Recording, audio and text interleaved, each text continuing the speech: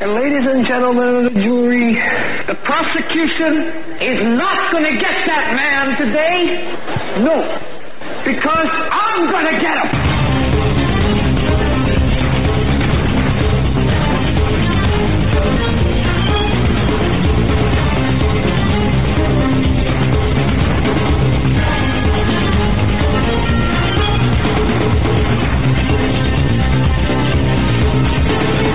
Welcome, ladies and gentlemen, to this edition of the Hagmann and Hagmann Report. We're coming to you live from our radio and television studios here in beautiful Northwest Pennsylvania. I'm Doug Hagmann at the helm. Of course, we broadcast, folks, every weeknight, Monday through Friday from 7 to 10 p.m. Eastern Time, right here on the Global Star Radio Network. Thanks for tuning in. Thanks for joining us. You can catch us live as well, simulcast on Blog Talk Radio, YouTube Live, which you're watching right now, of course. And of course, that'll archive itself, and as does Global Star and Blog Talk. So we're good to go. Information on venues, go to Hagmann and Hagmann.com. There you can watch the show as well. That's Hagmann and Hagmann.com, and Hagmann Report.com for news, information, and things you need to know. Welcome to the program tonight, folks. I got a lot of stuff to get into tonight. I want to let you know, Joe's taking some personal time throughout the holidays, so, with our blessing. So, I'm going to be kind of manning the fort for a while. So it's good. Everything's good. Now, tonight we've got news, information, some certain news events that we've got to hit tonight. Just certain things, a lot of things taking place. I want to just catch you up to date on important things. And then, at 8 o'clock, we're going to have Doc Marquis come on.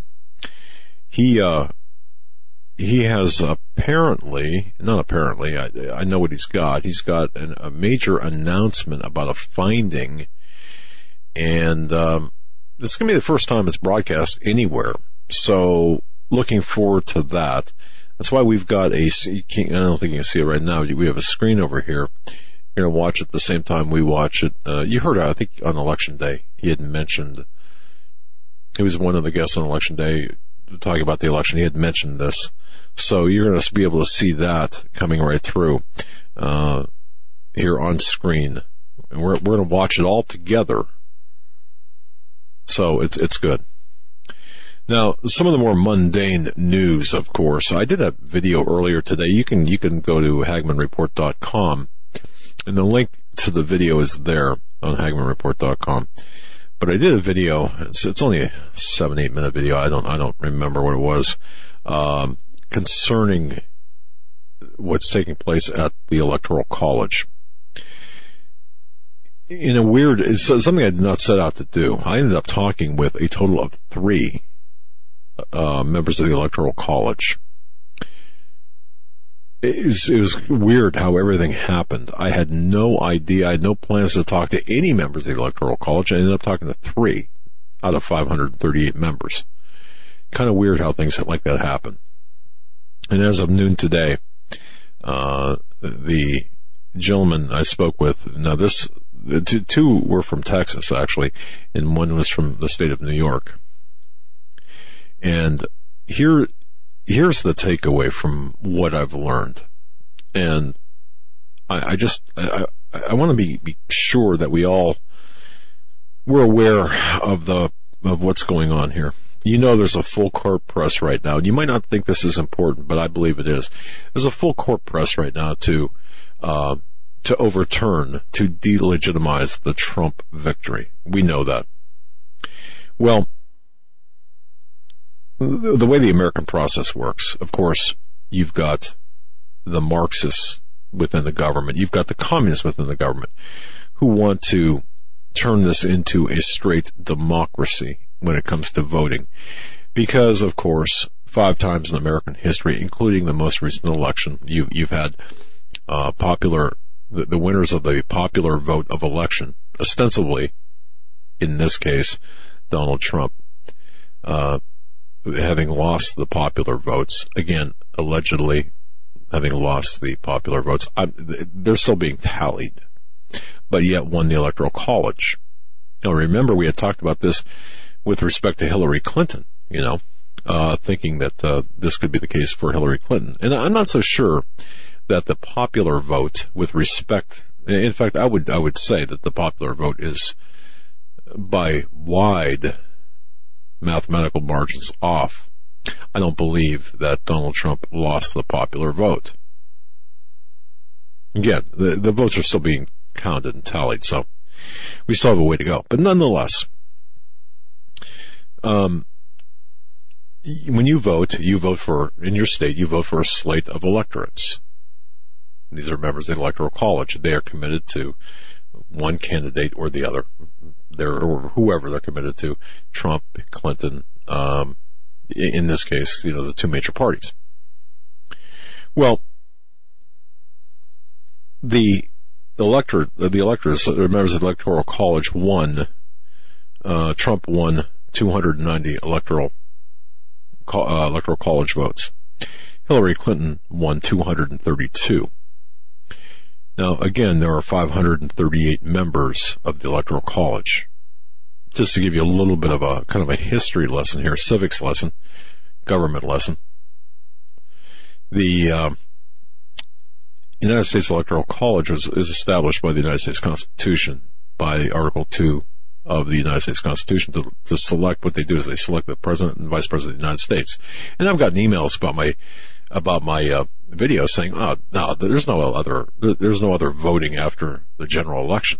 And I'm thinking, wow, yes, there is. There's the assembly of the Electoral College, and then there's a vote that they make. Now, most of the 530 electors, and I won't get into the background, how they're tied to the representatives and the senators and such, and how they're allocated by state. I'm not going to get into that. I'll just say that, or even the winner-take-all aspect of things, or how they could split up by state. You can read for that yourself. But as it stands right now, there are 538 members of the Electoral College. 290 have won and committed to Trump. 232 for Clinton. It's the Electoral College vote that counts. That takes place on December 19th. You notice, however, the numbers I just gave you only add up to 522, not the 538. Well, that's because there are 16 undecided, uncommitted, shall we say, members of the Electoral College. Yet 16 to 522, that's 538. All right. So having said that, there's still a 58 vote margin between Clinton and Trump. That's quite a margin. Even you take the 16, and let's just say the 16 would cast their votes for Clinton. You take 16 from 58, and you get 42. Well, again, it's a win regardless for Trump. Now, here's the thing. And this has been argued and discussed, can the Electoral College elect Hillary Clinton instead of Donald Trump on December 19th, despite having the votes? In other words, can the members of the 290, can they change from Trump to Clinton?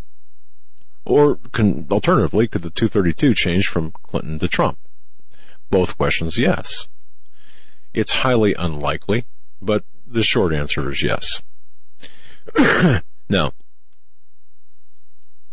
I'll just throw a caveat in here. Yes, while it may be constitutionally possible, it's not going to happen. At least not to every constitutional expert that I've spoken with. But having said that, there is a push, and getting back to the conversation with 3 members of the Electoral College, again, 2 in Texas, 1 in New York State. Getting back to the conversations I've had, there is a war taking place, and the cannon fodder of this war are the members of the Electoral College. Well, what do I mean by that? Well, it's this. There is a concerted effort to do whatever it takes to get the members of the Electoral College to change their vote. Specifically, 60 or more to change their vote, to vote for Clinton as opposed to Trump, or to do other things to throw the election into chaos. All right. Remember, there's a change.org petition that was signed by more than 4.3 million people that encouraged members of the Electoral College to cast their votes for Clinton when the college meets on December 19th. The argument here, once more, is the fact that Clinton won the popular vote. All right. So, if they all vote the way the states voted, Donald Trump would win. The petition states, however, they can vote for Hillary Clinton if they so choose, even in states where it's not allowed. And there are some states, and this gets into, again, the civics lesson, which I don't want to bore you with, but there are some members of the Electoral College that can change their votes, so they're not committed strictly to a candidate, but they make a pact with the voters at the voting booth, oftentimes in the primaries, to say if, for example, if there's a contested primary, or if there's more than one, if it's a crowded field in the primary, if you vote Trump, there sometimes on the primary ballot, you're going to be asked to appoint electors who are for a certain candidate, and those people say, yes, I will vote for Donald Trump if he wins, whatever. So, but again, that gets into the minutia, and that's not what I'm talking about here. I don't want to talk necessarily about the minutia. But the conversations I had were this. The members of the Electoral College have been getting emails, phone calls, stating you've got to change. You've got to vote. Instead of voting for Trump, you've got to vote for Clinton. And this is upwards of some 250, 275, 300 emails per day. There was an article today, and it was so odd the way that this came about, because I saw it in the Tennessean, and I thought, it's not really a big deal. And I really didn't think much of it. It was early, and I just didn't really, I thought, no big deal. In the Tennessean, that's Tennessean.com today, there was an article where it states that Tennessee's Electoral College members say that they're being harassed by opponents of President-elect Donald Trump and inundated with hundreds of emails and phone calls asking them to change their electoral vote. And several members of their Tennessee's Electoral College delegation told the Tennessean this week they've received as many as 200 emails per day and a handful of phone calls. And if you've ever been on the receiving end of something like this, you understand how quickly this can turn to absolute harassment. If you've ever been in an office environment or a home environment and call after call after call after call, email, I mean, multiply that times 10. And this is kind of that pressure, and it's harassment. But anyway, so that appeared in the Tennessean, and then I had a series of conversations. Here's the difference, however.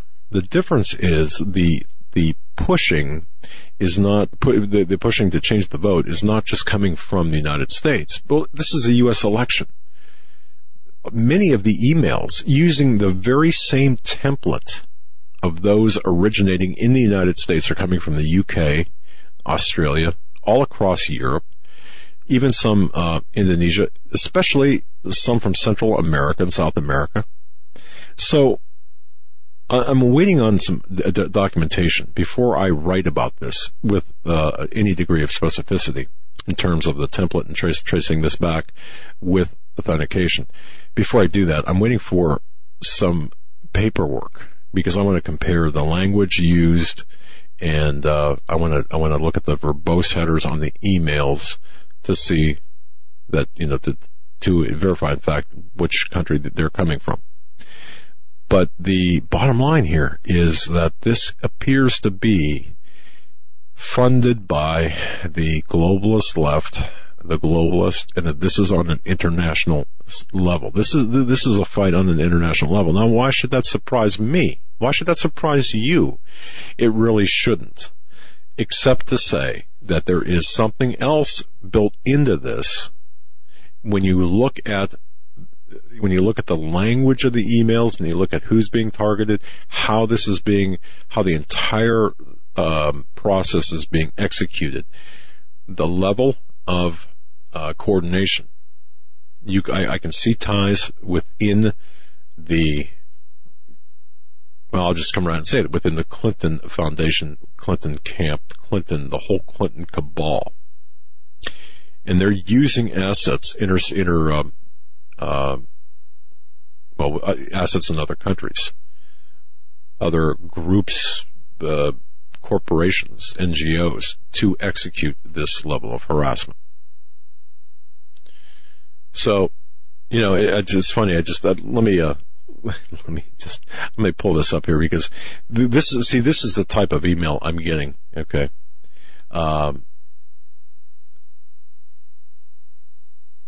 This from Randy. Randy, I'm just gonna address you directly, okay? Randy writes this: why in the hell, and I'm quoting this, why in the hell are we even talking about the Electoral College? We are getting sucked in by these satanic creatures. Stop it.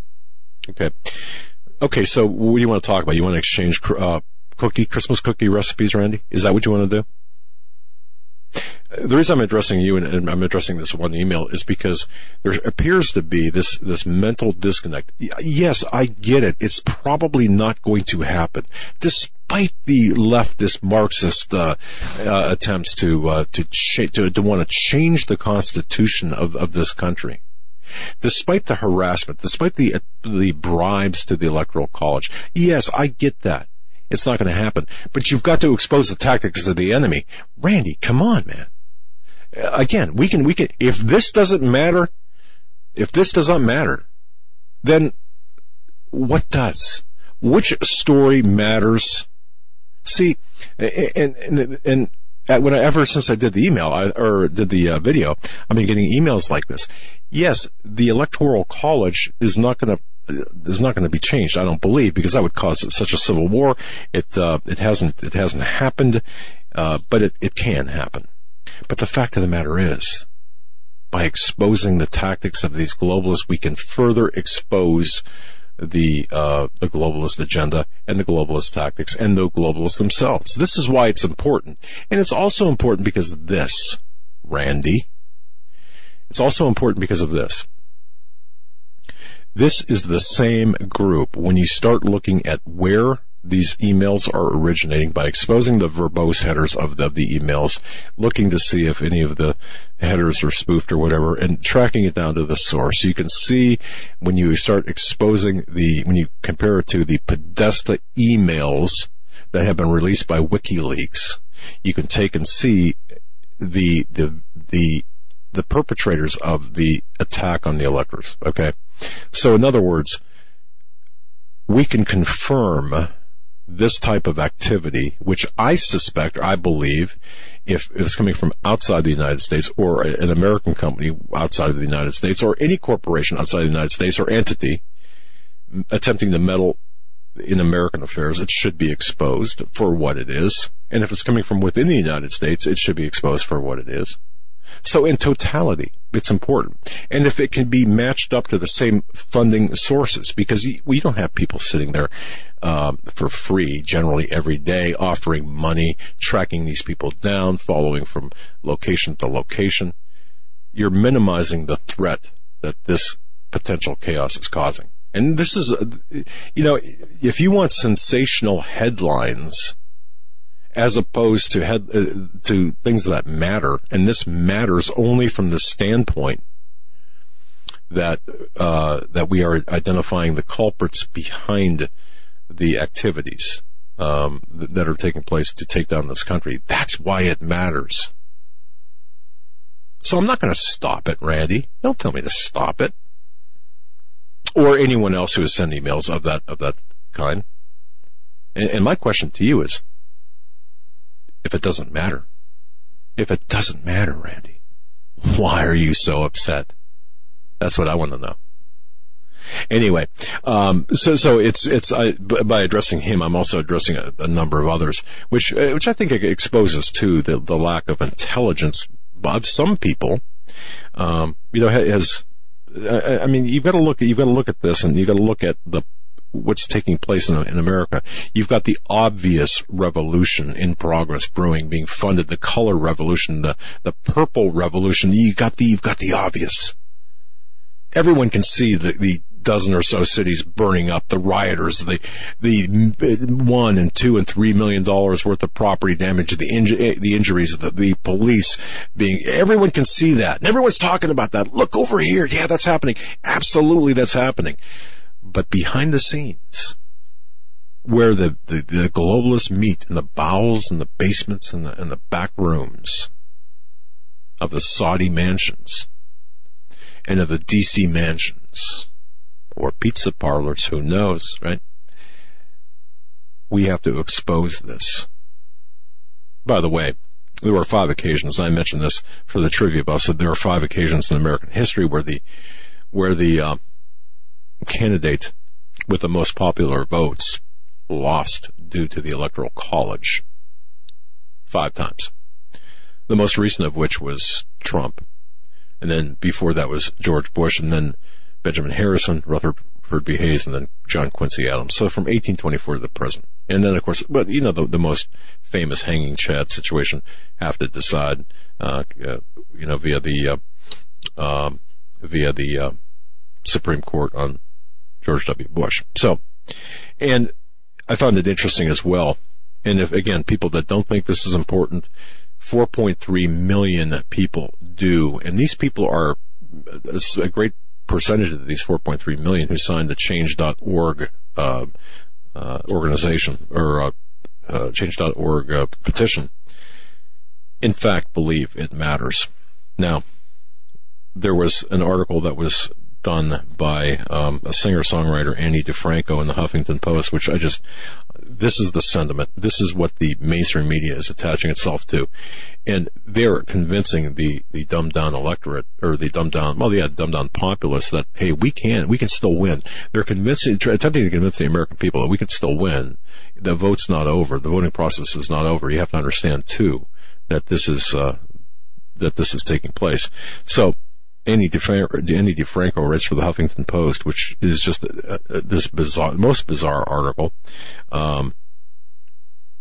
She starts out with talking about saying, talk to any constitutional lawyer. They will explain to you how the Electoral College was put into place to safeguard against the dangers of a purely representative democracy. But she goes on, and here's where the media is chiming in with what, here's what the media is chiming in with. She writes that Donald Trump is a criminal and a sociopath who fans the flames of racism and xenophobia with hateful rhetoric and divisive speech. The reason I point this out again is these are the talking points of the left. You can see the Hollywood left, the progressive left, all across the country, up and down, and throughout the world now are using the same talking points. So you can identify too through linguistics, even analysis of the language.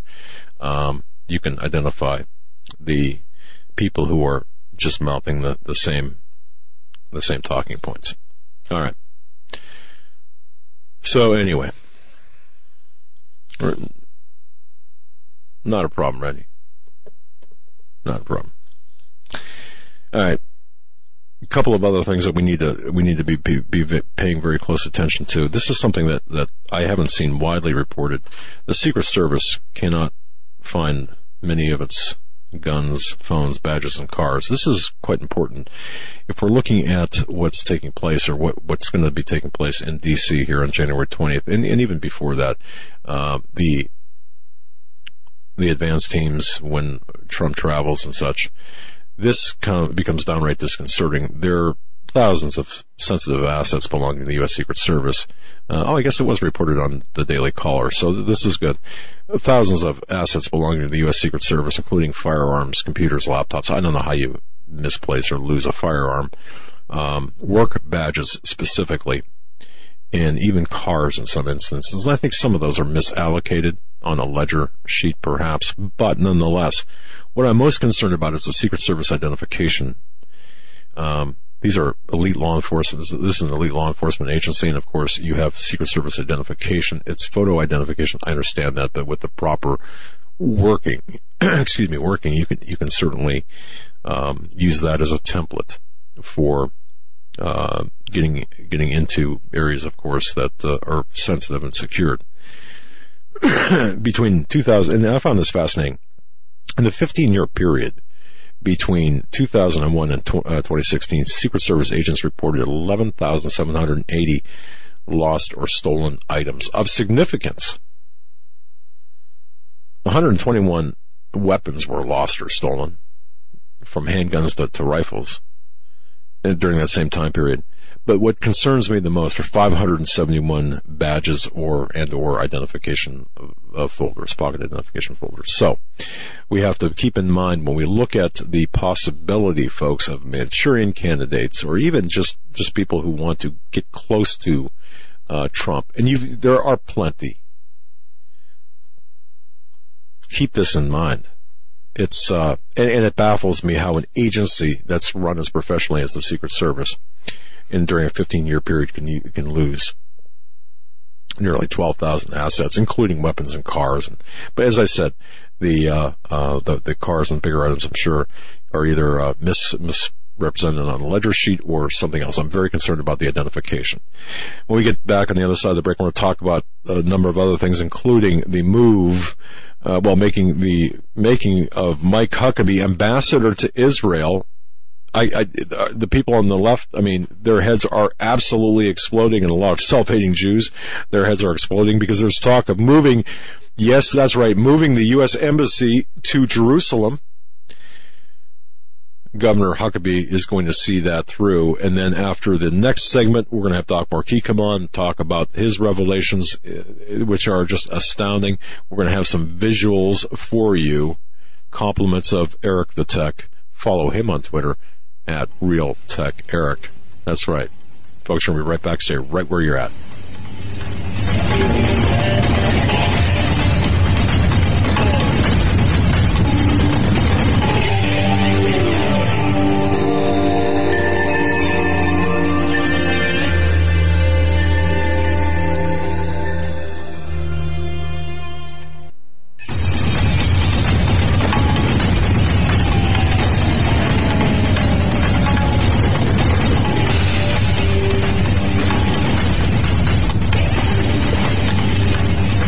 Welcome back, ladies and gentlemen, to the Hagmann Report. Eric and I were just talking. He had said something actually that was almost word for word in a reference document I had printed out exactly for that electoral college. He said, hey, people got to realize it can't happen. It wouldn't be there if it's there for a purpose and such. And I don't recall exactly what he said, but it was like he read right out of this reference document. But it's interesting nonetheless. Randy, no worries, man. It's fun. It's a spirited debate with with people of the same intellectual calibers is absolutely a lot of fun, actually. I enjoy it. So, and I enjoy each and every one of you for tuning in and listening to us. And if you missed the announcement at the beginning of the show, I said Joe is I'm flying solo tonight. I'm going to be doing that for a while. He's taking care of some personal business with our graces. So he's going to be pretty much away for the holidays. I don't know. It's going to depend on a few things, but no, there's no problem. Don't worry about anything. I just want to let you know that in case you notice, well, gee whiz, where's Joe? He's still around. He's just taking care of he's got some administrative time. He has some time coming, so he's taking that. All right. Before we get back to the programming, and Huckabee as ambassador to Israel, again, you talk about some self-hating Jews, their heads exploding, and moving the embassy to Jerusalem. Oh, you don't think that's going to cause some issues? Before we get back to that, I'm going to tell you this. Greennovative, folks, greennovative.com. I just got an email from Alan Riggs. He said, okay, I'm going to do this. Now look, Alan Riggs is the owner of greennovative.com. They make the GMAG battery chargers. When you're playing for disasters, it's a must-have. Batteries are a must-have. A good supply of batteries are a must-have. Now, you can take the unrechargeable batteries, and often by the time you use them, if you store them, they've lost half their charge. Well, so rechargeable batteries are always the better way to go. Now, in a situation, a do-or-die situation, when you don't have, for example, a sun or a hand crank, it's just too much, or the right conditions in many cases, you can't recharge your rechargeable batteries. Well, Alan Riggs filled that. He filled that need by creating the GMAG. Now, go to greeninnovative.com. It's a small company in Florida. They created the GMAG power cell that produces electricity by adding salt water to the unit. The newest development is their GMAG, Super GMAG, battery recharger with replaceable magnesium power pucks. Charges 6 AA or AAA rechargeable batteries in about 3 hours through this pair of power pucks and salt water. You don't need sun, you don't need wind or a hand crank or anything like that. You just need a little table of salt and water. You shake it for a few seconds and bang. 3 hours later, you've got recharged batteries, fully recharged batteries. So, I had spoken to Mr. Riggs and he said, I'm going to do something because your audience is loyal. They're just a fantastic audience. I want to do something, give something to your audience. Listen to this. Effective right now as you hear my voice. From now until Christmas Day. Alan Riggs, 15% off. He said, I'm going to give everyone 15% off of all their purchases through Christmas. From now until Christmas, 15% off.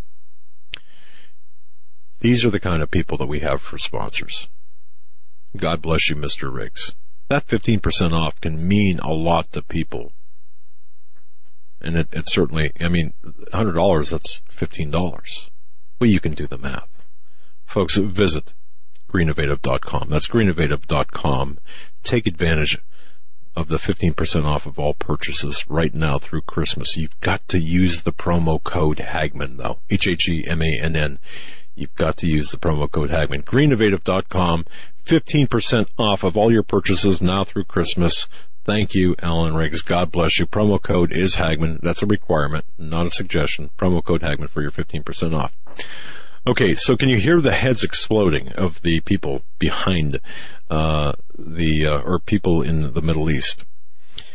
Huckabee is going to be the ambassador to Israel. He's a two-time former White House hopeful, former governor of Arkansas. He met with Donald Trump here just today, actually. He's a Baptist preacher. He told the Daily Mail that Trump offered him the job of ambassador to Israel. So he said that Trump did state, we're going to move the embassy from Tel Aviv to Jerusalem. And I'm going to quote, that's going to happen. This is a quote from Trump. That's going to happen. Governor Huckabee is going to see it through. In fact, the Jerusalem Post said that several members of Trump's transition team confirmed the appointment, that being of Governor Huckabee. And this is also reported in the IBT, the International Business Times. So we've got to pray for Mike Huckabee's protection. I guarantee you there are people that hearing this news, this is good news for Israel. I suspect, and I've gotten emails from Maria Canise, the author of Prepare for Persecution, who is watching this very carefully, very closely, who said, we've got to, not only do we have to pray for Mike Huckabee's protection, but this is good for Israel. It's going to also result in God's blessing Trump and his efforts even more. I do believe that to be the case. So Huckabee is going to be heading back to Israel soon, and that's going to start pretty soon. So, you look back historically on this. It's interesting to look at the history behind this and the location of the embassy. This is going to be something when it happens, because there's no president has ever entertained moving the embassy to Jerusalem. You can argue that it's been discussed, but it's always been window dressing. Okay, this appears to be nearly absolute, I would say. So you're gonna have to watch that. Now, folks, how many people know about Monica Peterson? Have you heard about this? Monica Peterson. She was an assistant director at the Human Trafficking Center. Had come out here recently talking about the Clinton Foundation in Haiti and human trafficking. Now, Snopes denies this. And I used to rely on Snopes as the final arbiter of the truth. I would turn to Snopes to see, okay, internet hoaxes. They really kind of started out with internet hoaxes. And they would say, oh, that's a hoax, or that's, it's true. However, now they're getting into, and they've gotten into over the last several years, the political arena, and they've obviously chosen sides. Snopes will say that this is nothing more than a conspiracy Looney Tune theory. And I had to take a look at this carefully myself. I'm not ready to come right out yet and say that there's any there at the moment. I do believe there is, however. I do believe that there is evidence of, well, the timing is really strange. Monica Peterson, again, an assistant director at the Human Trafficking Center, sparked conspiracy theories involving the Clinton Foundation. She herself actually had made some ties, some dot connecting in Haiti. The claim, of course, by the alt-right, of which we are members, is that Monica Peterson was killed after she discovered that the Clinton Foundation was involved in a child sex trafficking ring in Haiti. According to Snopes, it's unproven. Again, you have to understand the context of Snopes. But when you look a little deeper, when you start peeling the layers back, and you start comparing this, the sex or the human sex trafficking and sex trafficking of children, the Clinton Foundation, and then you start overlaying the Podesta emails, which is why the 70,000+ emails of Podesta are so extremely important. And you start looking at everything combined, you see a pattern, you start connecting the dots. Folks, there is definitely fire here and a whole lot of smoke, but a whole lot of fire as well. This is just to let you know that I do believe that the individuals at Reddit, I think 4chan is on this, and others, I think that they are onto a lot here. And all of the evidence, some of it anecdotal, some of it circumstantial, other obviously direct in terms of the cause, manner of death, and such. It does suggest that yeah, there's something here to this. All right, now you might say, well, gee whiz, okay, you said a whole lot of nothing there. Well, you've got to understand, when you start making allegations like this or start suggesting things like this, you've got to be very careful, but you also have to, you've got to avoid just looking at a very narrow field or a very narrow pool of suspects and a very narrow list of potential causes. And I know Bob, I know you were in law enforcement. Bob and Maggie, of course, who I'm referencing, very intelligent, understands the process. You can't just look at one person or one cause of death or one manner of death or one connection. You've got to you got to look at, when you look at a crime scene, you got to look at the entirety of the area. I remember working crime scenes. It's not just where, for example, when you work a crime scene, a crime scene is not just where the body falls and there's a pool of blood and maybe a shell casing. No. There's the broken vase over, 10 feet away.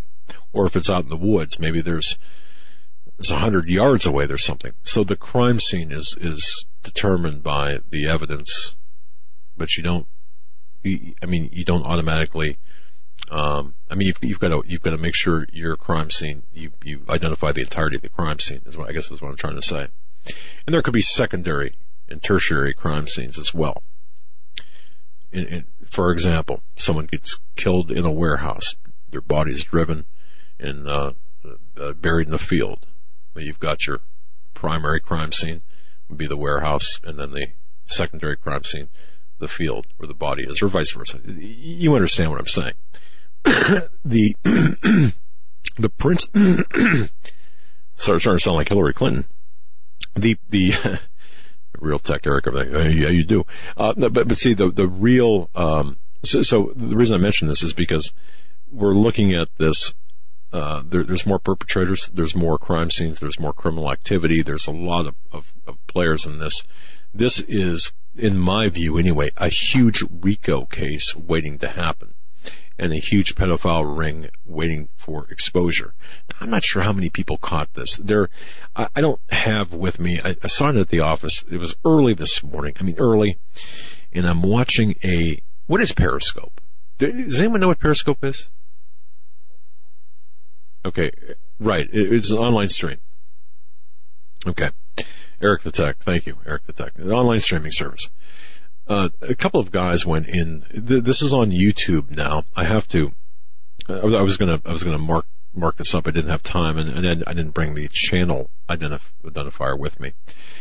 But a couple of guys went into Comet Pizza.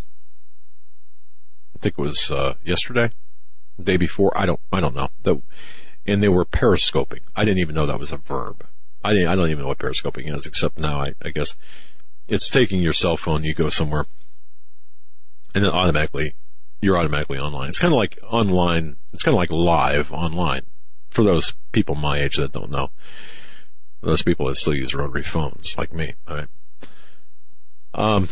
So these two guys, and I'm going to reach out to them now because I want to talk to them. One appears to be a military veteran from the Navy, and the younger guys.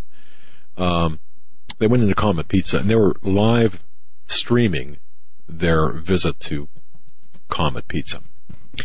Well, the reason this struck me as being very strange is because apparently the owner, I suspect it'd be the owner, at least they identified him as the owner. If that was the case, that would be that James Elefantis, or I can't remember how to pronounce his last name, who is the romantic lover of David Brock, or ex-romantic lover of David Brock. Nonetheless, apparently he had come over to the table and said, "Hey, you're live streaming," and cut it out. And then they brought the police in and they escorted these two gentlemen out, who then went over to Besta Pizza, 2 doors down, owned by the same conglomerate, and ordered a pizza there and took some video and also noticed some strange things. So these two gentlemen were live streaming this event somehow, in some way. If somebody walked into the studio and was live streaming their visit here through the Periscope, I wouldn't know. How do you know that? Unless you've got some sort of counter-surveillance, countermeasures to protect that. I wouldn't even think of that. Now, they were caught live streaming or periscoping. It wasn't obvious. So that tells me a couple of things. It tells me that their operation was compromised. I believe it was definitely compromised initially before their visit, perhaps, or contemporaneous with their visit.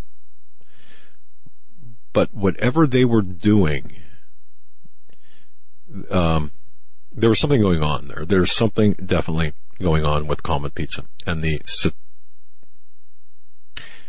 let me back up here. It would be my professional opinion, based on the evidence I have seen related to Comet Pizza, the Podesta emails, and other things, that would warrant additional investigation of that area and those businesses. That's my professional opinion. I don't know. I could be 100% wrong. But when you look at the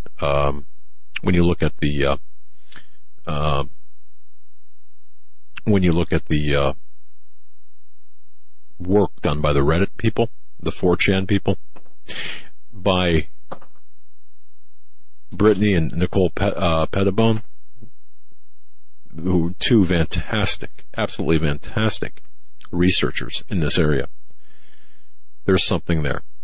Now, so this does go back to what I was first talking about, and that's Monica Peterson and her connection to the Clinton Foundation, the Haiti relief effort, and the sex trafficking down in Haiti. Did I make a big enough circle for you?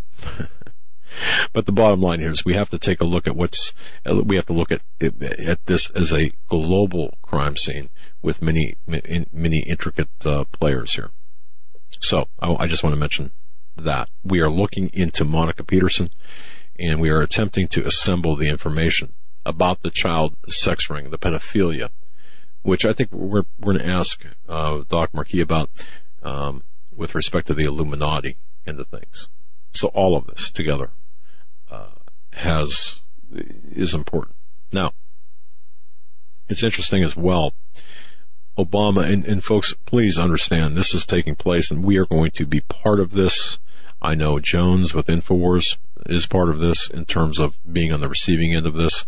Other true news media sites are in the crosshairs of this, and what this is the regulation of alternative news entities.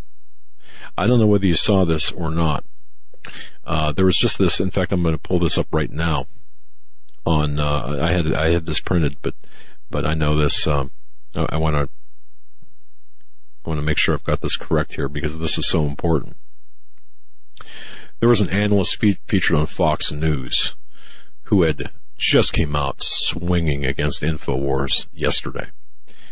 There was a segment of on Fox News where they were talking about reining in, quote, fake news and fake news sites. Well, and I'm going to quote here, Tucker Carlson.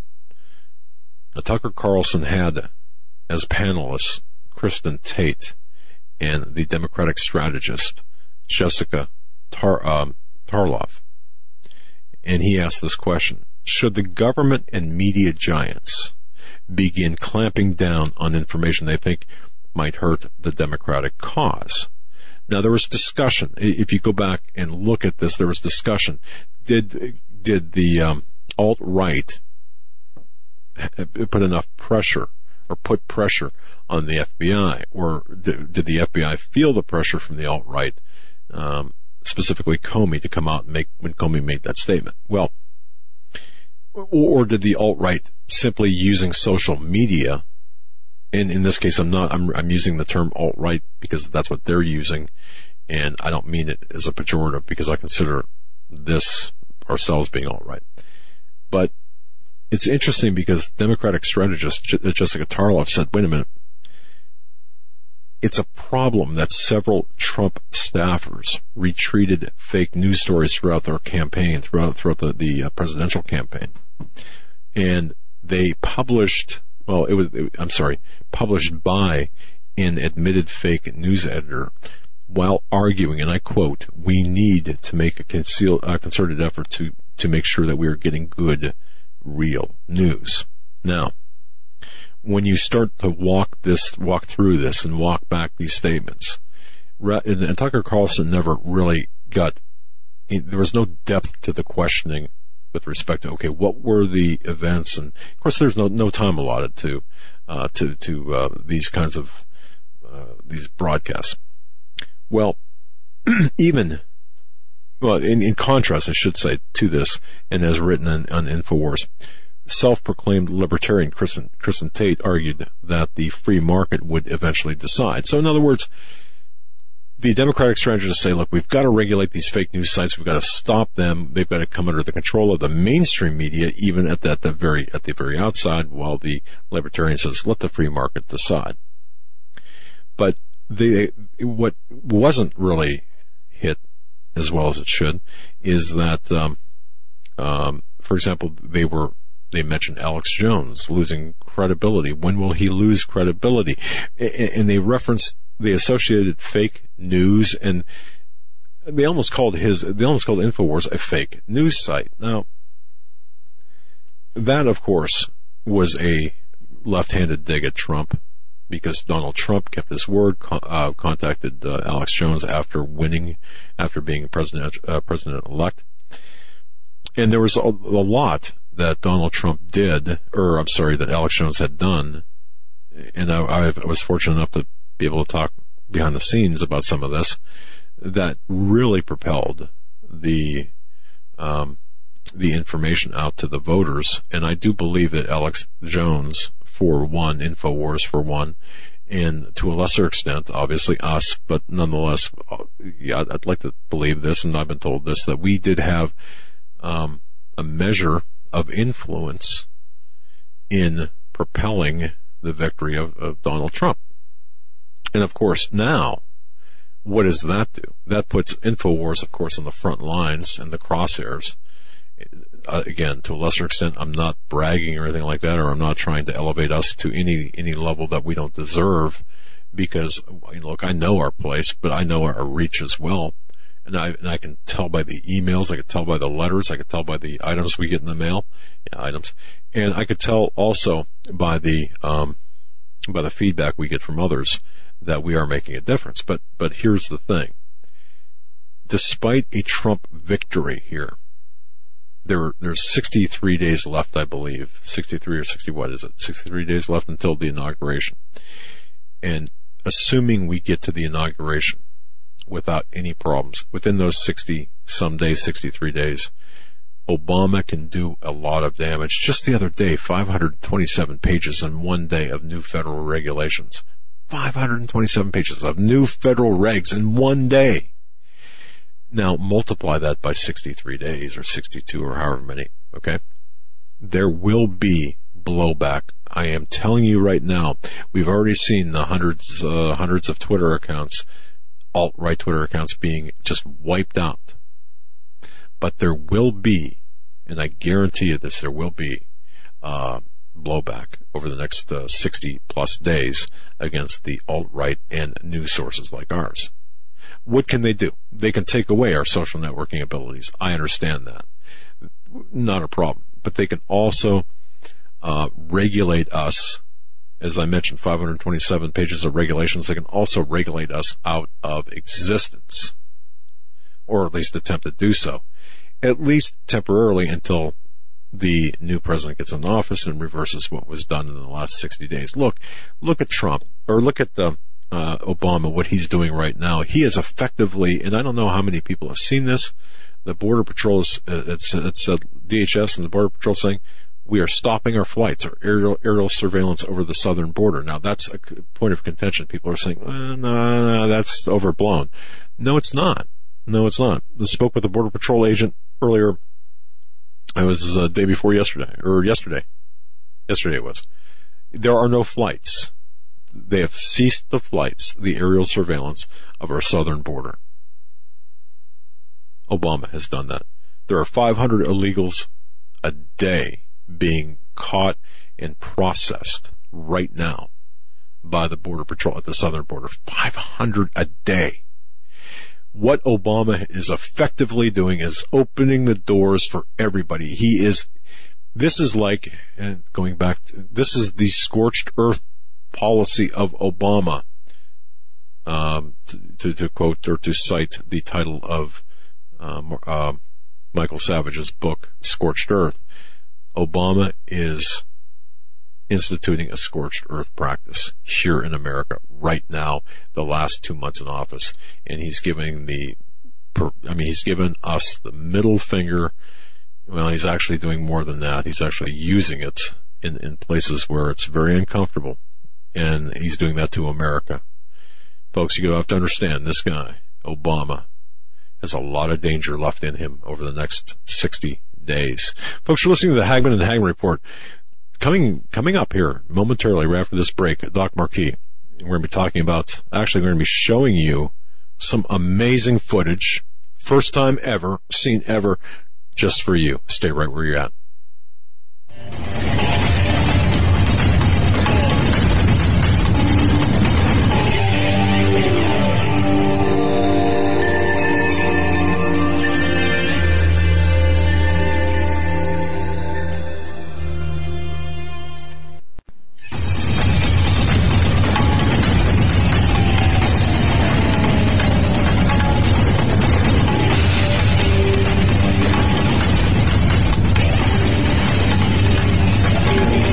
Welcome back, ladies and gentlemen, to the Hagmann and Hagmann Report.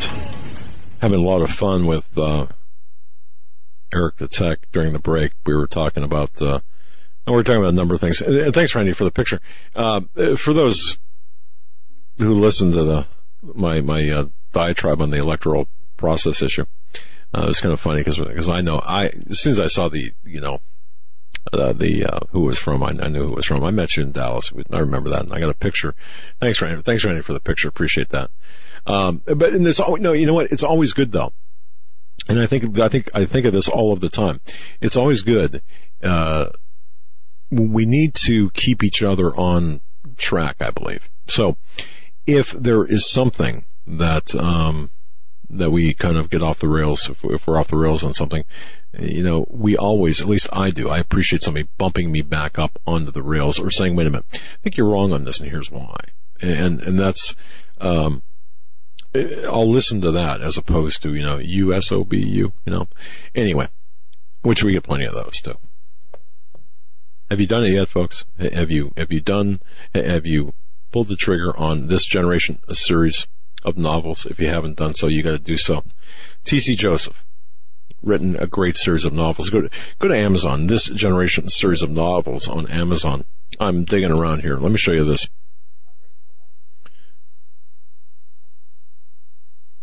Say what? Oh, yeah, that's fine. Yeah, I expected it to be. That's why I'm doing this.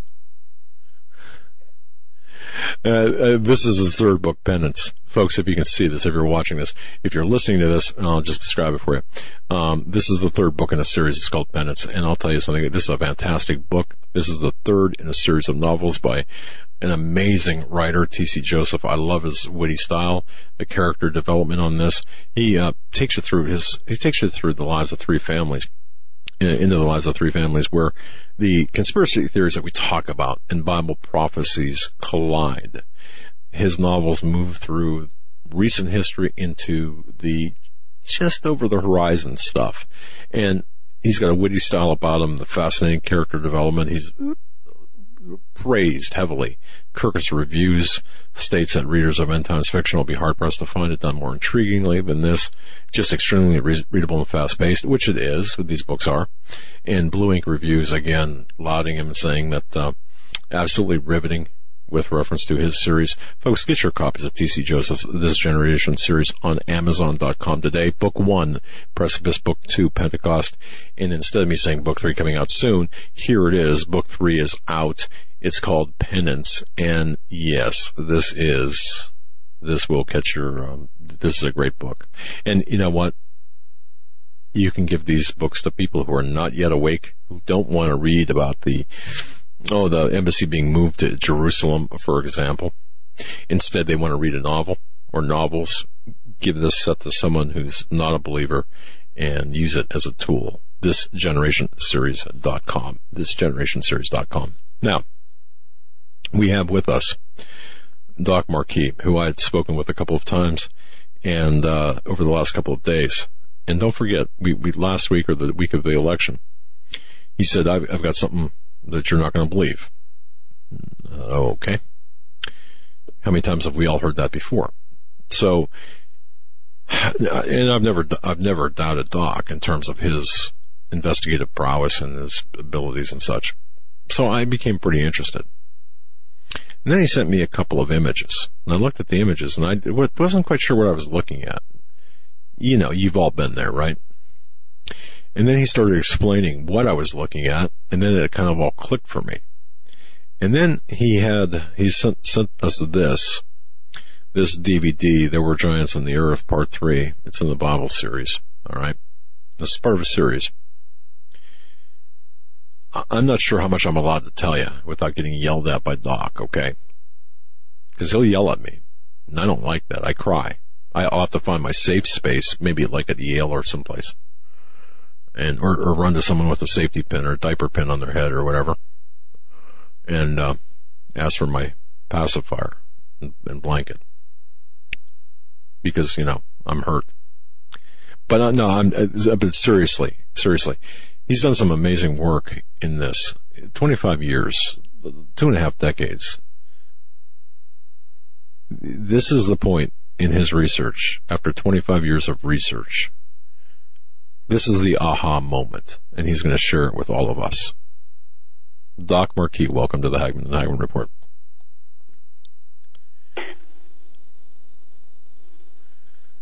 Doc, are you there? Yes. Doug. Hi, Doc. How you doing, brother? Oh, thank goodness. I was wondering if Eric the Tech didn't connect all the wires. No, you had him. Look, you had him crawling around today and doing all sorts of gymnastics. Because what we've done, folks, is for those watching live on YouTube, we've brought the evidence, or we've brought Doc's evidence to display to you on YouTube here, live and by archive. So this is kind of exciting. So yeah, so you put Eric to work today, or I did, and he's managed to bring up to my right. We've got the DVD queued up. He's got the images, and we're ready to rock and roll. So tell us what you got, brother. Okay, well, while I explain this to you, Eric, if you're listening, please set the DVD disc. You should have the same timer I do. Set it to 15 minutes and 13 seconds exactly, okay? Put the gun down, Eric. Now, it's 15:13. Okay, 15:13. Yeah, right. All right. Now, all right. Basically, going back with what you were saying, I have been working, more than 25 years now on a 5-part thesis. And that thesis basically consists of this. Wherever you hear of cultural stories of giants, you'll find archaeological evidence, such as, like axes and hand tools and things like that only a giant could possibly wield. I'm talking about, and you can see these tools and such that I'll be describing, ladies and gentlemen, on that DVD called There Were Giants in the Earth. Some of those double-headed axes are 10 to 12 feet in height. Now, what normal mortal being would create such an object that no mortal being could possibly lift? It wouldn't my make sense. ex-mother-in-law. Yeah, no, well, I'm not going to go there. That's your business. And, where you find this archaeological evidence, you'll find stone circles. Where you find stone circles, you'll find demonic activity. And where you find demonic activity, and this is the 5th part, I had been waiting, I don't know how many decades to finally prove, because I've seen all this when I was in the Illuminati. But I'm going to show you this 5th part. Eric, are you at that 50-minute and 13-second mark? We're just a little bit behind, but okay, just a little bit behind that 13-second mark. Well, yeah, we're kind of froze up right now, and okay. we're going to reboot. Okay. We're going to reboot the device that is actually. This is our first time doing this, Doc. So. Right. Now, I understand. So there could be some snags. So whenever you're ready, Eric, just give Doug the signal, please, because I'm going to show you folks the evidence of the 5th part of my thesis I've been hunting down for, as I said, over 25 years now. The rest of it was, at least for me, easy enough to do. Because of everything I learned in the Illuminati. But trying to find this 5th final piece of the puzzle, as I said, it took me 25 years, but God be praised, we finally got it to prove to everyone what is really out there. Okay. And again, this is something that you just to drive this home, folks, 25 years of research, and I know what it's like to research something for forever. I mean, I've got a murder investigation that has gone unsolved my entire career as an investigator. And so when you get that aha moment, and as Doc is providing right now, or about to provide, this is fantastic. So, okay. And others before you, Doc, and, within your circle, my field? Your peers, right? Your circle. Yeah. They have obviously come to the similar conclusions. They found the same artifacts and such, but this is all being hidden in history. Okay, now we're at the 1513 mark. Okay, so what I want you to do, Eric, just let the film roll till you get to 50 minutes and 35 seconds. At that point, just pause it. Okay. Let everyone see this. Is it rolling?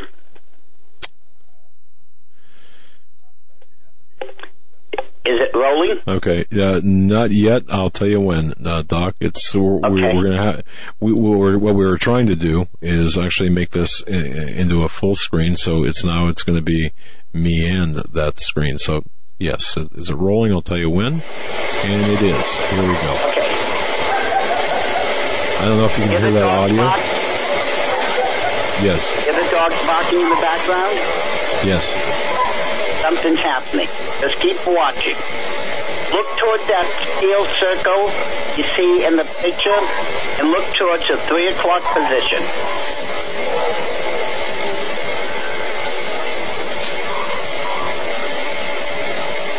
Pause it. Okay. Did you see that?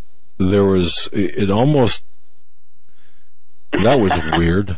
Oh, wait a second. That almost, Doc, did somebody just come out of the ground? Nope. Out of thin air. Now, if you can help it, Eric, move it up to 51 minutes and 17 seconds. Okay, I'm going to have to write this down. 51:17, okay. Yeah, you can do it more or less. All right. Boy, that was weird. Folks, I don't know whether you saw this. I'm sure you did. Don't worry, we'll be going over it again. Okay. Yeah. All right. Stand by. Okay. We're slowly. If you're close, Eric, you can just go ahead and let it play. Right. So long as it's within the 51 minutes and 17 seconds, more or less, we'll be fine. All right. Here we go, Doc. Okay. Now pause it immediately. Pause it. Okay. Now you should see a different picture, right? We still have the same circle, the same dark shadow. Okay, let it run for a couple of seconds until you see a different photo. All right. A different part of this picture. There it is. Okay. All right. Okay, stopped pause it. Yep. Now, look to your far left and you'll see a truck around the middle.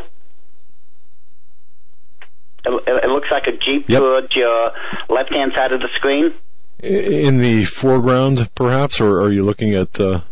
Okay, this should be a different picture now we're looking at, right? It's kind of, it has a reddish tint to it, I guess, or is that me? Now, look to all the way to your left, and you'll, around the middle, and you'll see what looks like a Ford Jeep or truck, something like that. Oh, I see it. Okay, I got it. Okay, yep. Now, look towards the front of it, where the hood would be. Right. Okay, now look up for about 1.5 inches or 2 inches and wait for it, okay? All right. Okay, tell them to play the film footage, please. Sure, go ahead.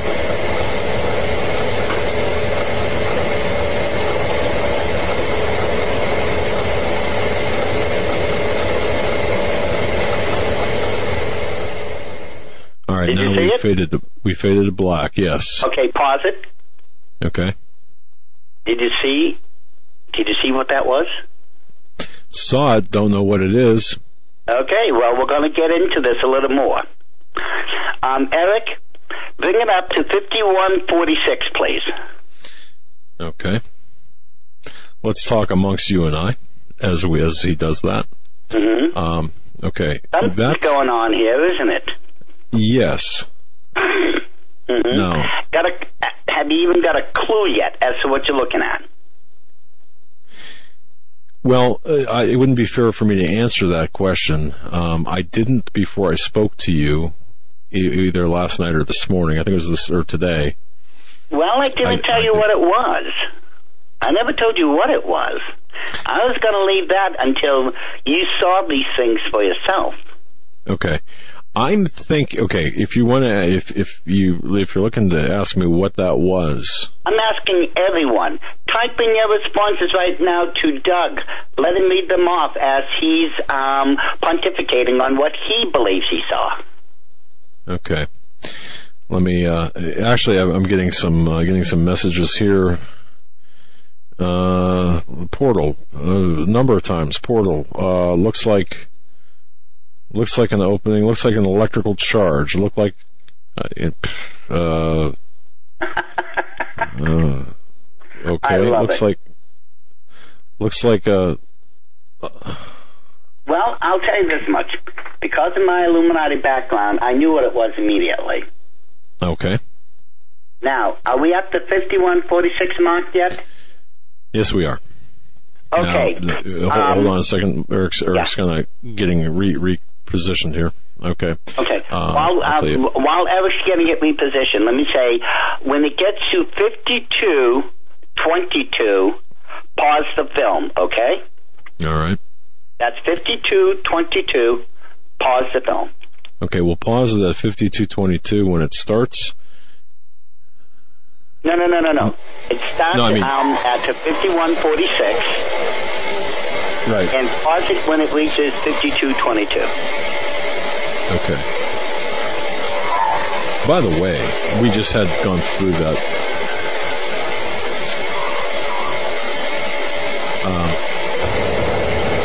Can you see it? I'm not sure of the timing yet. Eric will tell me. Eric will tell us.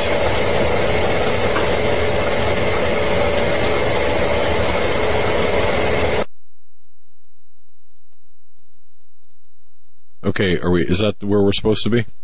Okay. At 51:46. We're at 51:46.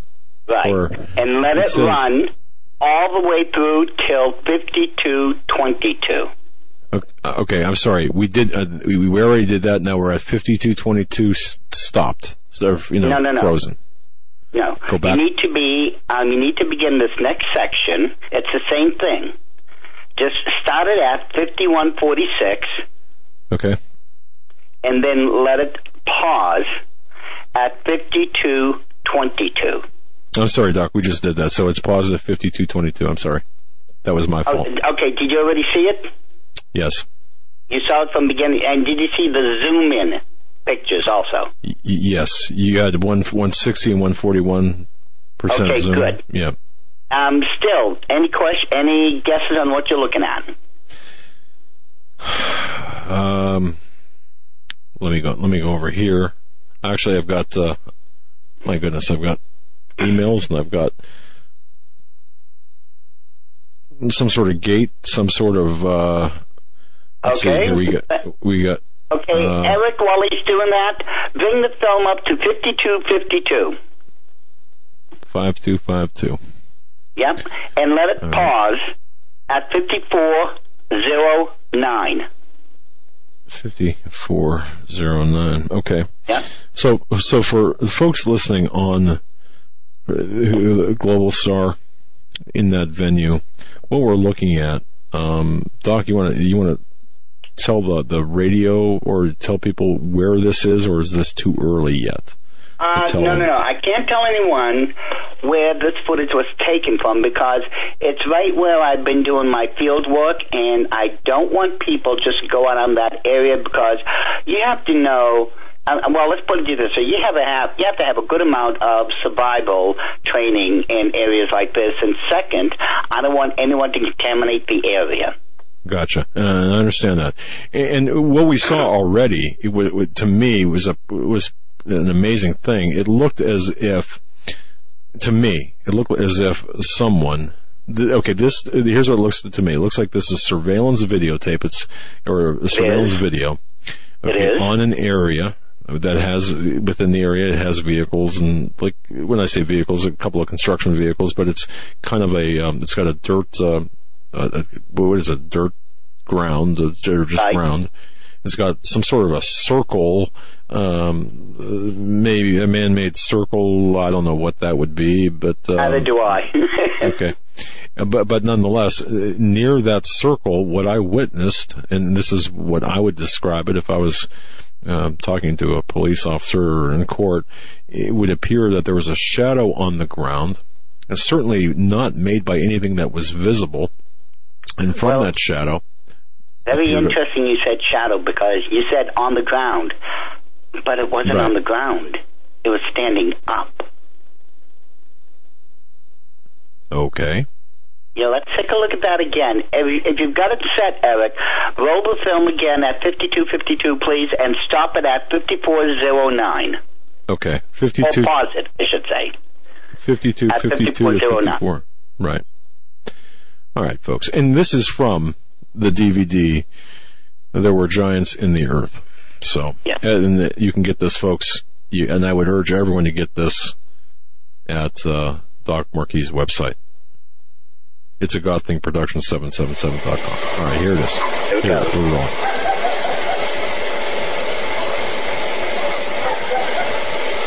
Okay, we're back to that big steel circle, right? Yes, sir. Okay, keep watching at the 3 o'clock position. And once the timer hits 24, it's going to appear again. Oh, no, that's too weird. That is just way too weird. Gotta keep rolling till 54:09. Remember, you're going to look towards your left-hand side at the truck and look above the truck's hood.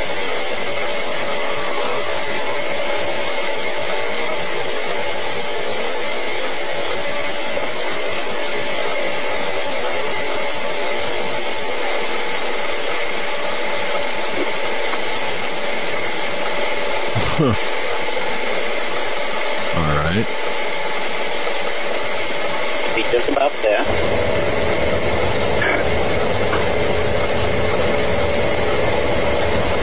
Okay, now that's pretty bizarre. Now that's just...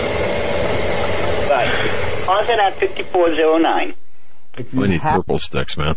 I mean, seriously, did you guys see that? I mean, I know, folks, it might be a little bit difficult to see, but you had to see it. If you're watching YouTube, you had to see it on our monitor. All Yeah, right. I wanted... I just want to say this, but folks, by the way, this is our first time out on doing something like this. We're going to be improving on this, but nonetheless, you had to see that. You had to see it. Go ahead, Doc. Okay, as I was saying, I purposely showed this 3 times. Now, let me say a couple things before we go on. First of all, the footage, ladies and gentlemen, and as I said, I know what I'm looking at. I sent the actual footage, the surveillance camera disc. I sent them out not just once, but twice, and had them authenticated. I knew this would be a hot topic, and I knew that there'd be a lot of naysayers. And every single time I sent it out, it came back, and each time the companies went down to the 5th level, to the infrared level, and even checked the pixelation to make sure nothing was tampered with. And both certificates will clearly point out, just to paraphrase it all, it is what it is. Now, that being said, we are going to go over this. We're going to be looking at this footage frame by frame. But what you folks just witnessed, the first one is an actual demonic manifestation. And it's the same thing with the second one. It has never been recorded on film. These are genuine demonic manifestations. And I'm going to teach you as we go through these frame by frame by frame. I'm going to show you so you can tell from here on in what is a genuine demonic manifestation and what is not. There are certain characteristics in any demonic manifestations, and I learned all this in the Illuminati, that will always be there. Okay. So, that being said, Eric, if you would please bring it up to the 55-minute and 50-second section. 55 minutes and 50 seconds. Okay. While he's doing that, hang on a second, Doc. While he's doing that, again, I want to remind people, Doc Marquis is our guest. The DVD, which this is originating from, is There Were Giants in the Earth.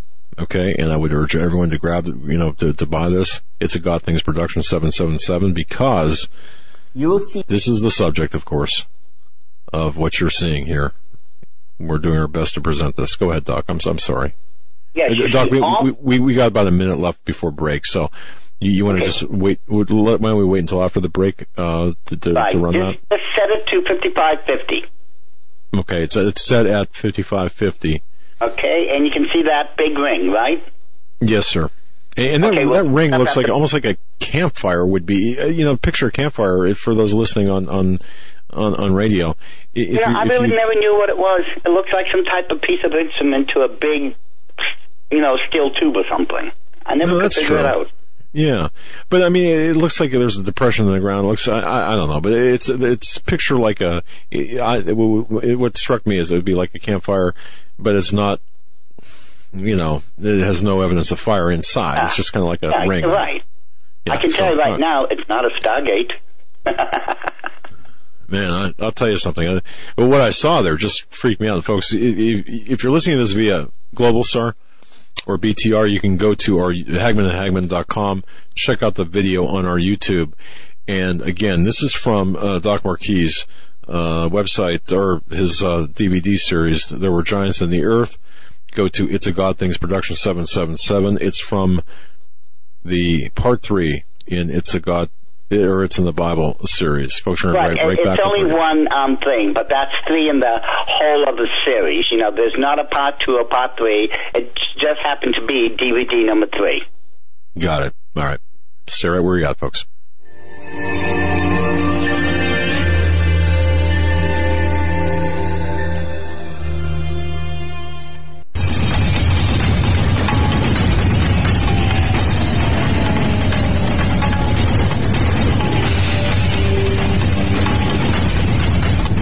And welcome back, ladies and gentlemen, to this edition of the Hagmann and Hagmann Report. Our guest tonight, Doc Marquis.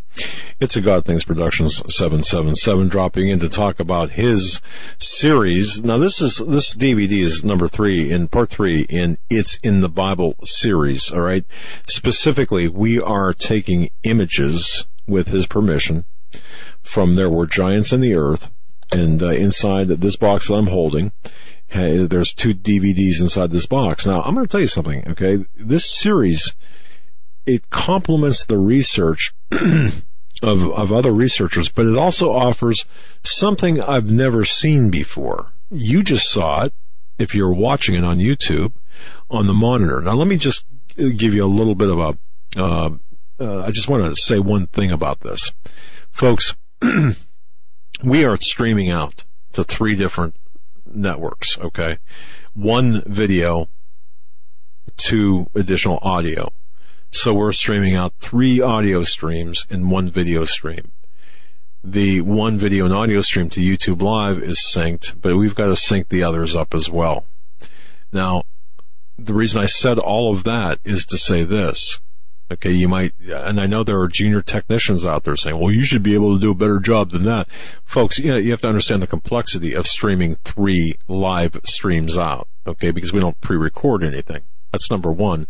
Number 2, our equipment, we're pushing our equipment to 100% of its capabilities, all right? So, I'm not making excuses. I'm just telling you why. We're having a little bit of difficulty here, and plus we've never done this in this fashion before. So, people, I gotta tell you right now, people in the UK are watching this, people in Europe are watching this, in South and Central America, as well as all across the United States. So having said all of that, yes, it is a big deal. It's not something that, this is not something you cook up in your mother's basement unless you're, some really, child prodigy apparently, but even at that, our equipment is at 100%. All of our equipment's at 100%. So this is why also when we ask for your support and we get your support, we put it right back into equipment. We couldn't even do this 6 months ago were it not for you. All right. So anyway, I'm kind of a little bit, Doc, I'm a little bit stalling here only because we're trying to resurrect the video, which almost burned up one of our equipments here, or one of our pieces of equipment. So we're getting back to the 5550 mark, I believe, or whatever you said, Eric. He's got that. So we're getting right. Now, just let me know when he's ready, because let me fill in some of the blanks here while we're waiting. Okay. Okay. All right. What we're looking at right now is the result of something that began during the right before and after the days of Noah. You'll find this you'll find this in Genesis chapter 6, where we first find out about the fallen angels that mated with female human beings and started the races of giants. Well, it was because their fathers or their sires told them to do this, that ancient stone circles, such as Stonehenge, Avesbury-Henge in England, the ones in ancient Persia known as Göbekli Tepe or Navale Kore, and there's others you can find in Russia, Sweden, Portugal, these stone circles and such. Those giants were ordered by their sires to build those ancient stone circles. And how's the board going? How's Eric doing, I should say? We're good now, sir. We are good now. Okay, so let me just finish this. The reason they had those stone circles built was because they knew what was coming. They knew God was going to destroy the earth, and eventually, even after the flood, if you remember, the ancient giants were hunted down, but it's the demons themselves that really wanted those stone circles built, and if you notice, they remained. Most of them are in the 5,000-year-old range. The reason they wanted them built was because the demons knew God was going to put his foot down when the flood hit. Mm-hmm. But this was actually, believe it or not, shall we say, like if we use a computer term, like a backdoor way of coming back on the earth. You see, remember, stone circles originally, and let's use Stonehenge for examples. There was three main reasons for their creation, archaeologists believe. One was because they were centers of religious service, which is true. I mean, in England, that would have been the Druids. They were also used for astrological observatories, and they were also the places where the rites of human sacrifice were being performed. These sacrifices at those stone circles were used to summon up demons. That was the purpose. And if people don't want to take my word for it, archaeologists, I'm sure you can find this on the net. Archaeologists have unearthed under Stonehenge alone more than 4,000 human skeletal remains. And they could tell by the remains of the skull caps that they were used as sacrifices. And that stone circle, that Stonehenge, that's a small stone circle. The one in Avesbury-Henge is more than a mile in circumference. So you can imagine how many human sacrifices are underneath that one. Now, the hidden reason, the big reason for those stone circles being created was so that the demons could once again be summoned. Remember, they were confined to the earth. They're no longer allowed to roam like they used to. However, with the stone circle, someone who knows what they're doing when it comes to high ceremonial magic can summon them back. Okay. When you say summon them back, because in other words, through an invisible gateway, or through? No. Well, it depends, and that's what we're going to go through now. If it's a second dimensional demon, it doesn't need a portal or a gateway. It's properly known as an interdimensional portal. But if it's a third dimensional, if it's a fourth dimensional demon trying to take on a physical third dimensional form, it will need a portal to come through. And there was one that most people did not see in the second manifestation, and we'll get to that. Okay? All right. So what we're going to do, just start the DVD and keep the volume off. Just turn the volume off so everyone can hear what I'm saying as we go through this frame by frame. We'll be stopping, Eric, at the 58-minute and 13-second mark, okay? You know, Doc, Eric's going to demand overtime. All right. Or time and a half for this. Okay. Here it goes. Okay. Let me know when it starts. It started. Okay. Now, if you notice that this first frame, this was the original frame we looked at, and you should be able to see a red circle.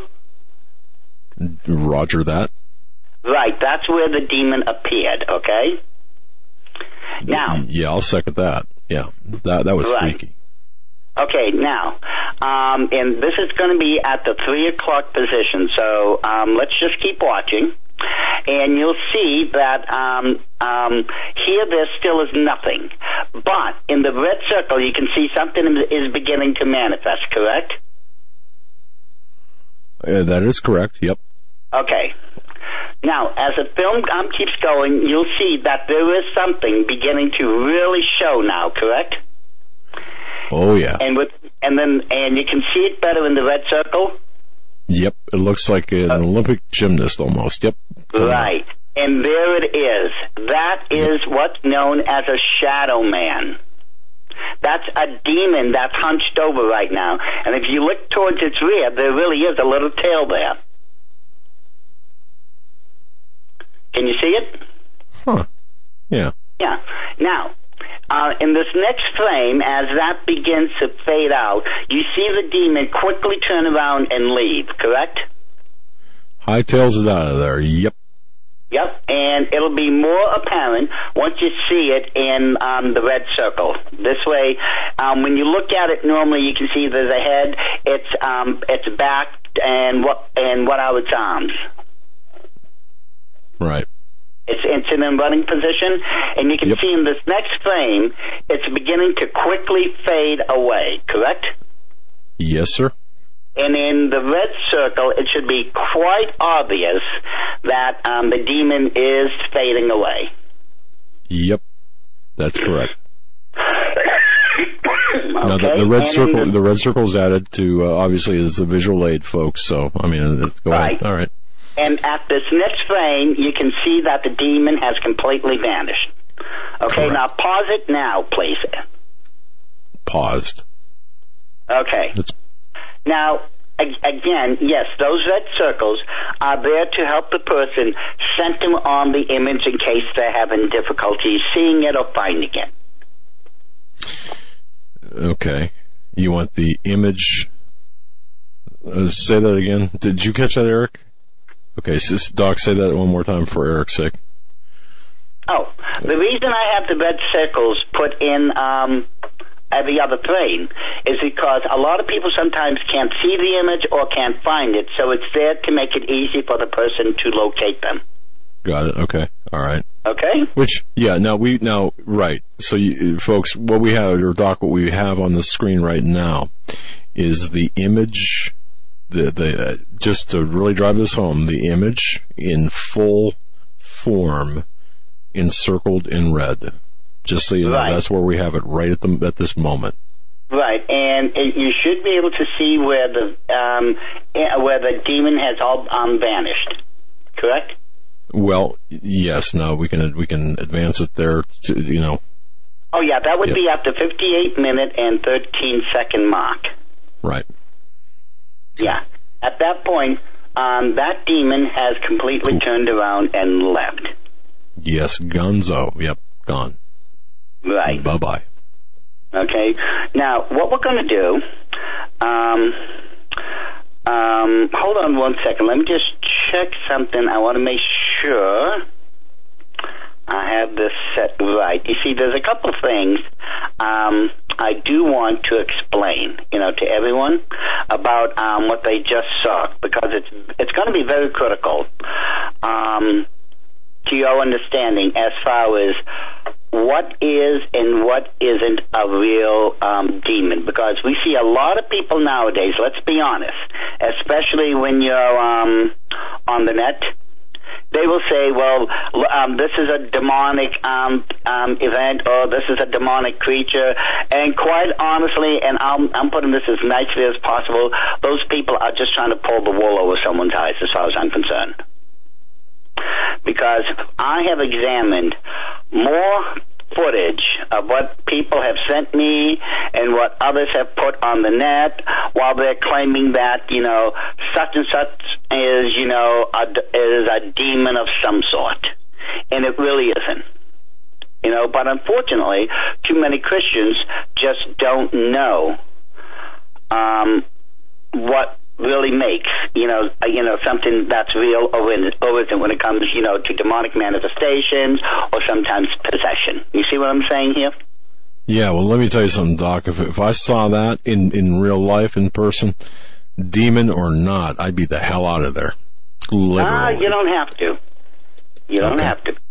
Now, right. Eric, if you can hear me, let's bring this up to the 59-minute and 30-second mark. 5930 mark. Stand by. Right. All right. We're getting there. Okay. All right. But yeah, I'm telling you, that is some freaky stuff, Doc. Well, as I said, I've been trying to prove to everyone, the fifth part of my thesis is wherever there's stone circles, you'll find demonic activity. I love Karen. You're talking about stone circles. I love Karen, who said the moral of the story is if you see a red circle, then you know you're in trouble. God bless you, Karen. A little levity there. But she's at a stoplight. Okay. Doc, I think it might be important to restate the five. You said there are 5 areas or 5 things that. There was 5 points in my thesis. Where right. you find, where you hear cultural stories of giants, you'll find archaeological evidence. Where you find the archaeological evidence, you'll find the stone circles. Where you find the stone circles, you'll find demonic activity. And where you find demonic activity, you'll find demonic manifestations. Wow. And this is the 5th part. You see, all this is a big circle, literally speaking. Because, you see, the stone circles were made because the demons were going to be banished by God once the flood had happened. And now that the stone circles had been built, and the people, those occult people, had learned how to summon them, the demons are being summoned back through these stone circles. It's been going on for thousands of years now. Mm-hmm. But people just weren't aware of the major reason why these circles were made was so that the demons, through the correct rituals, could be summoned through the dimensions. But okay, now this question is from me. Okay. Knowing the flood was coming, you said, if I heard you correctly, knowing the flood was coming, they built these circles. Is that what you said? They had their children, the giants, right, build these circles for the sake of being able to summon them in the future. Okay, all right. Because I was going to ask how that tied it. Okay, so that was their motive or their purpose of these. Okay, got it. Okay. That's the ultimate reason for their creation, so they could once again be summoned, but down the road. All right. If they made them out of newspapers, then it wouldn't have worked. So, all right, got it. Okay. Okay, so, are we at 5930 yet? We're at 5930. I got 2 thumbs up from Eric, and no, that wasn't necessary, Eric. Okay. Well, no, let Eric have his fun. Do you want audio with that, Doc? No, it won't be necessary. Okay, no. All right. Now, I take it you're looking at that demon again, the first manifestation. Yes. Okay. Now, look at the objects around it. Do you see the truck in the forefront? Yes. Or whatever that is in the forefront? Yes. Okay. Do you see that truck off in the distance towards the right a little? I do. We do. Yes. Okay. Now, can you see that, what looks like a soccer ball somewhere in the middle? Uh-huh. Yeah. Okay. I want you to look at this picture for a second. Look at those objects carefully. Compare it to that shadow man, and try to tell me what's wrong with the shadow man. Those objects have something the shadow man doesn't. A shadow. A shadow. Exactly. You see, as I said, this is a 2-dimensional demon. Anyone who knows anything about quantum physics or mechanics can tell you a 2-dimensional object is infinitely thin and cannot cast a shadow. It has height, it has width, but it has no depth in order to cast a shadow. That is a surefire sign of a demonic manifestation, among other things. Huh. All right. Yeah. Take a good look. It's casting no shadow. Right. Yeah. And that shadow that seems to be right below its feet, that's part of the steel ring. It's always been there. You just didn't notice it in the beginning. All right. But if you notice, that's the right-hand shadow that all those objects are casting because of the way the security cameras are and the lighting. And if you notice, there's no shadow coming from that demon.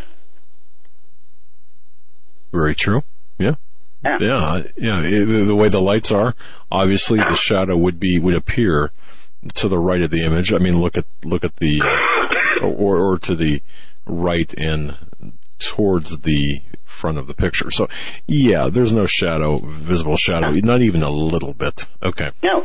And you see, because it is two-dimensional, it does not need to go through an interdimensional portal. You see, interdimensional portals are three-dimensional objects. This is a two-dimensional object or being. It slips in between the dimensions. That's how it gets from point A to point B. Okay. Right. Now, wait a second. Interdimensional beings slip through. Say that again. This second-dimensional being. Second-dimensional beings, okay. Right. Does not need an interdimensional portal, which is a third-dimensional object, because it, the demon, is not a third-dimensional creature. It is a second-dimensional creature, so it doesn't need a third-dimensional means to get here. Right. It slips in between the dimensions. Now, this one in particular wasn't even supposed to be here. I can't prove this, but I think what happened is it undershot its mark, because if you notice, as quick as it manifested, it turned around and got out of here. Well, that's an interesting statement. Yes, it was not supposed to be here. No, it's not supposed to. Demons, I don't care what their physical makeup, if you want to call it that, be it second or fourth dimension, they're not supposed to be here. And there's a universal constant that God instilled in creation that automatically kicks a demon out if it hasn't been summoned or if it's not possessing someone. It is automatically thrown out. So he just like a typical guy didn't follow his wife's directions and ended up here or something, right? I mean, so he was not supposed to be. He was not supposed to be here, is what you're saying. And now, interesting enough, it looks like it took a long time when the demon was here for it to manifest and leave. The footage, if we look at the timing of the footage, everything happened in 1 second. Okay. That's how fast this event occurred. It manifested, it didn't belong here, it turned, it left. That's what happened. Wow. Yeah. Okay. Which, when you kind of take a step back mentally and think about everything, what you said, it does make sense. I understand that. Okay. And all right. Okay. Now, Eric, if you would, let's bring this up to the 1 hour, 4 minutes, and 21 seconds. So that's 1 hour, 4 minutes, and 21 seconds. You'll know we're at the right spot when we get to that other picture, remember, with the second demonic manifestation and it looks like it's orangish on the ground. Remember that? Yes. Yeah. All right, we're working toward 10421 standby. Right. All right. Okay. We're going to examine the second demonic manifestation, and you're going to learn a whole lot of things here. All right. And we're about 5 minutes out from the top of the hour on this. Folks, you're listening to Doc Marquis. His website, It's a God Things Productions, plural. It's a God Things Productions 777.com. And again, we're sourcing the video from the DVD, There Were Giants in the Earth. This is a 2 DVD set, 3 hours long, and it's part 3, and it's in the Bible series. So those people who want to purchase this, and folks, do so. These are going to be going very quickly. So you're going to want to get your order in quickly. Okay, folks. So visit It's a God Things Productions 777.com and get your order. Now this is section 8 of the 2 DVDs, Doug. Because right. I in this particular 2-disc set, we went from the very beginning, from the days of Noah, through the creation of the ancient stone circles, and I'll show you everything on the DVD, what I'm talking about, because all these things have a connection, and believe it or not, among other things that connect all this together, and this is going to freak some people out, but you'll see a lot of those, what are they called, crop formations, those where people's fields are being made into various forms, biggest crop shapes. Circles. Yeah, right. Crop circles. Yeah, but there are a whole bunch of crop circles that people haven't been allowed to see. And when we take a look at them, and I do have them, and you will see them on the DVD, when you look at those crop formations that aren't in the papers or magazines, you'll understand why those crop formations, the ones, let's call them occult crop formations. You'll understand why those particular formations were made only next to the stone circles. Okay, yeah. That's interesting.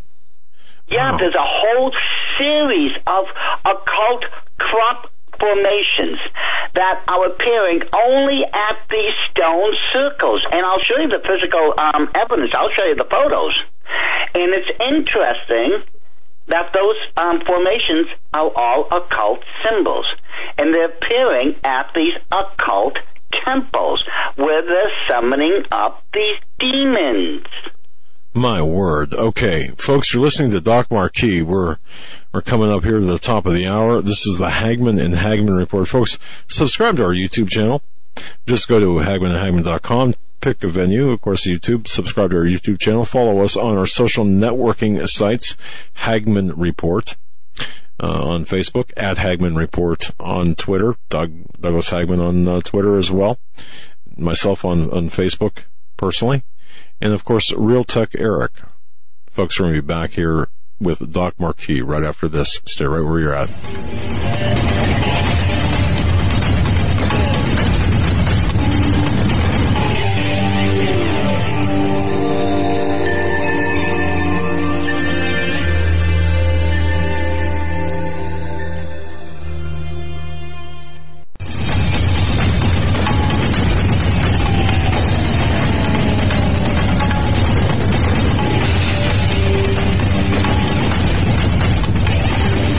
Welcome back, ladies and gentlemen, to the Hagmann and Hagmann Report. Our very special guest, Doc Marquis.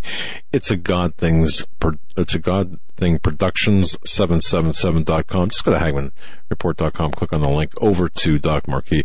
But order the DVD that we're sourcing right now. I don't know how long it's going to last, so get on board, folks.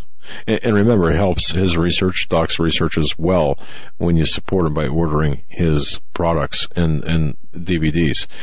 We need to ferret out the truth. And speaking of the truth, just before we get back to Doc, I just want to say it's funny. The Mall Santa removed after putting Hillary on a naughty list. Of course, there's a Santa Claus at the Sanford Mall, replaced after saying that Hillary Clinton, putting Hillary Clinton on the naughty list. I'm talking about Sanford, Florida now, and actually sent to counseling. Yeah. Okay. And then, of course, folks, let me just remind you from the first hour, as we were awaiting Doc's to bring Doc on, we spoke about the popular vote. Just understand, the popular vote in this country for Trump and Clinton, I mean, what a fraud. So, I mean, that goes without saying, right? It's a fraud. Before we get back to Doc, I want to tell you about the Minuteman rocket stove. Perfect survival stove for your cooking needs. Look, we're certainly expecting supply disruptions. We're expecting bad things to happen. We have, of course, in the pantry, don't we, the long-term storable food itself, maybe boxes of rice or whatever it might be. How are you going to cook that in the event of an power outage? You're going to go start a fire in your backyard? What if you live in an apartment, or what if you live in a high-rise or a mobile home or someplace that wouldn't allow that? Well, this is a perfect item for you. Minuteman rocket stove. MinutemanStove.com. That's MinutemanStove.com. Visit their website. The Minuteman stove is a self-contained rocket stove, the best in the industry, bar none.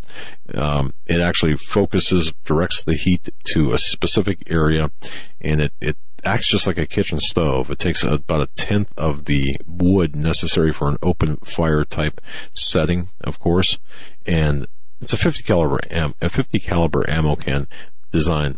It features a lid. It's got a rubber seal, carrying handle. It weighs 14 pounds. It seals tight, keeps the soot out, keeps the odor out for storage, and also, because of the way it's made, it does not have a smoke signature, so to speak. So if you're worried about giving away your location for whatever reason, not going to happen with a Minuteman rocket stove. Folks, these stoves are made in America, and they are also serving with their troops in Iraq and Afghanistan. They're handmade. They're battle-proven, extremely rugged. This stove, by the way, comes with a 2-year no-hassle warranty, and to date, no one has ever cashed in on that warranty. No need to. Visit MinutemanStove.com, MinutemanStove.com. Doc, fascinating stuff. Fascinating stuff. We are at that point in the video. The orange... I don't know what you call it. It looks like it's the same area, but it's a different camera angle. And because it's a different camera, the lighting's a bit different. Now, because the picture, some of these pictures will be difficult to see because of the lighting, what I did, I used Photoshop and I lightened the photos. Now, that's all I did. So what we're going to do, we're going to look at the first photo, which will be the original footage from the film. We'll be looking at the frame. Then we'll see a second frame. It'll be the same picture, but it'll have a red circle. Then we're going to see a third frame. That's going to be the lightened one that I did. And the fourth frame will be the same lightened one, but with the red circle. Okay? Okay. You'll see what I'm saying as we go along. Eric's shaking his head. Yes, okay, good. All right. Well, that's why Eric gets paid the big bucks, and you and I, are lucky if we can get coffee. Well, speaking of coffee, we still owe you coffee, but that's another story for another day. Yeah. Yeah. All right. Okay, now, if you remember, there's a truck to the far left, in the middle, all the way to the left. Yeah. Okay, and right above the hood, maybe about an inch and a half up on the photo, you can see what looks like a horizontal streak of some sort. Yes. It's grayish. And behind it, there looks like there's something in midair, almost like a half circle or like a crescent shape. No, go with that. Yeah. Okay, well, you'll see it better as we go along. But just pay attention to this. Okay, now, Eric, just hit the film, let it run, okay? And once it gets to 1 minute... Oh, here I go again. Once it gets to 1 hour, 9 minutes, and 17 seconds, that's when you can pause it, okay? All right. Okay, so just run it. Let me know when it's running. He just hit the button, and it's running. Okay, so there's that gray streak again, as I was saying. Now, when you see the circle, the red circle, you right in the center, you should be able to see that streak towards the middle of the circle. Yeah. See something. Now, okay, In the next photo, it should be easier to see because it's lighter. Okay. Can you see it easier now? Yeah, there's something that happened to that. Yeah, so, okay, right. Yeah. And right behind it, in the red circle, you should be able to see that, like, what looks like, almost like an opening in midair. Okay, yeah. That's the portal. That's the interdimensional portal it's going through.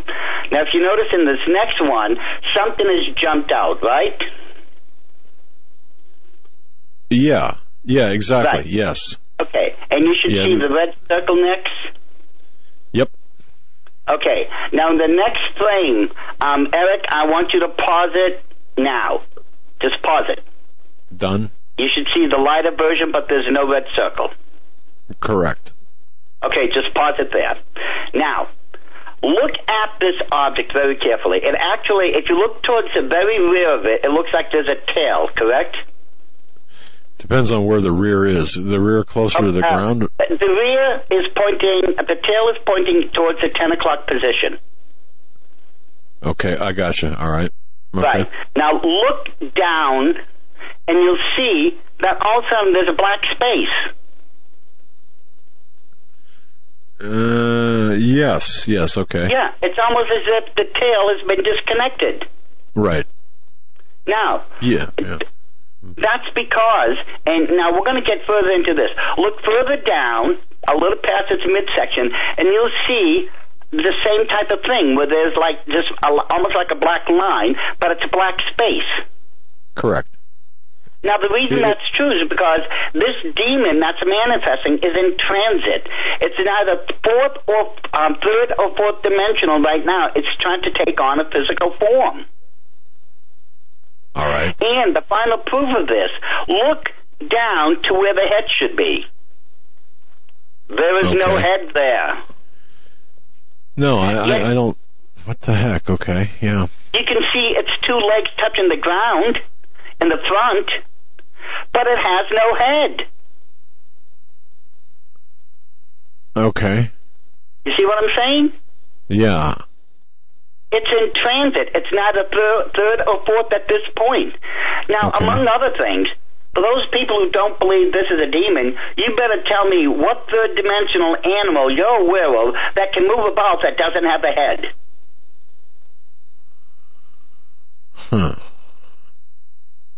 But as you go along, you will see the head.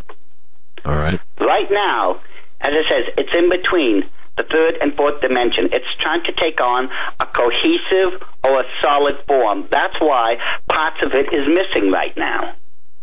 Okay, and this is running right now, right? No, it's not running. Okay, it's paused. No, it should have been paused. Okay, all right, so it's paused. Okay, that's fine. Right. All right, so, all right. Now, is the photo you're looking at right now, does it have a red circle? No. Okay. We'll play it until we see the red circle around that creature there. All right. And okay, just start the film up again. Okay, it started. It should be at somewhere around 105.40.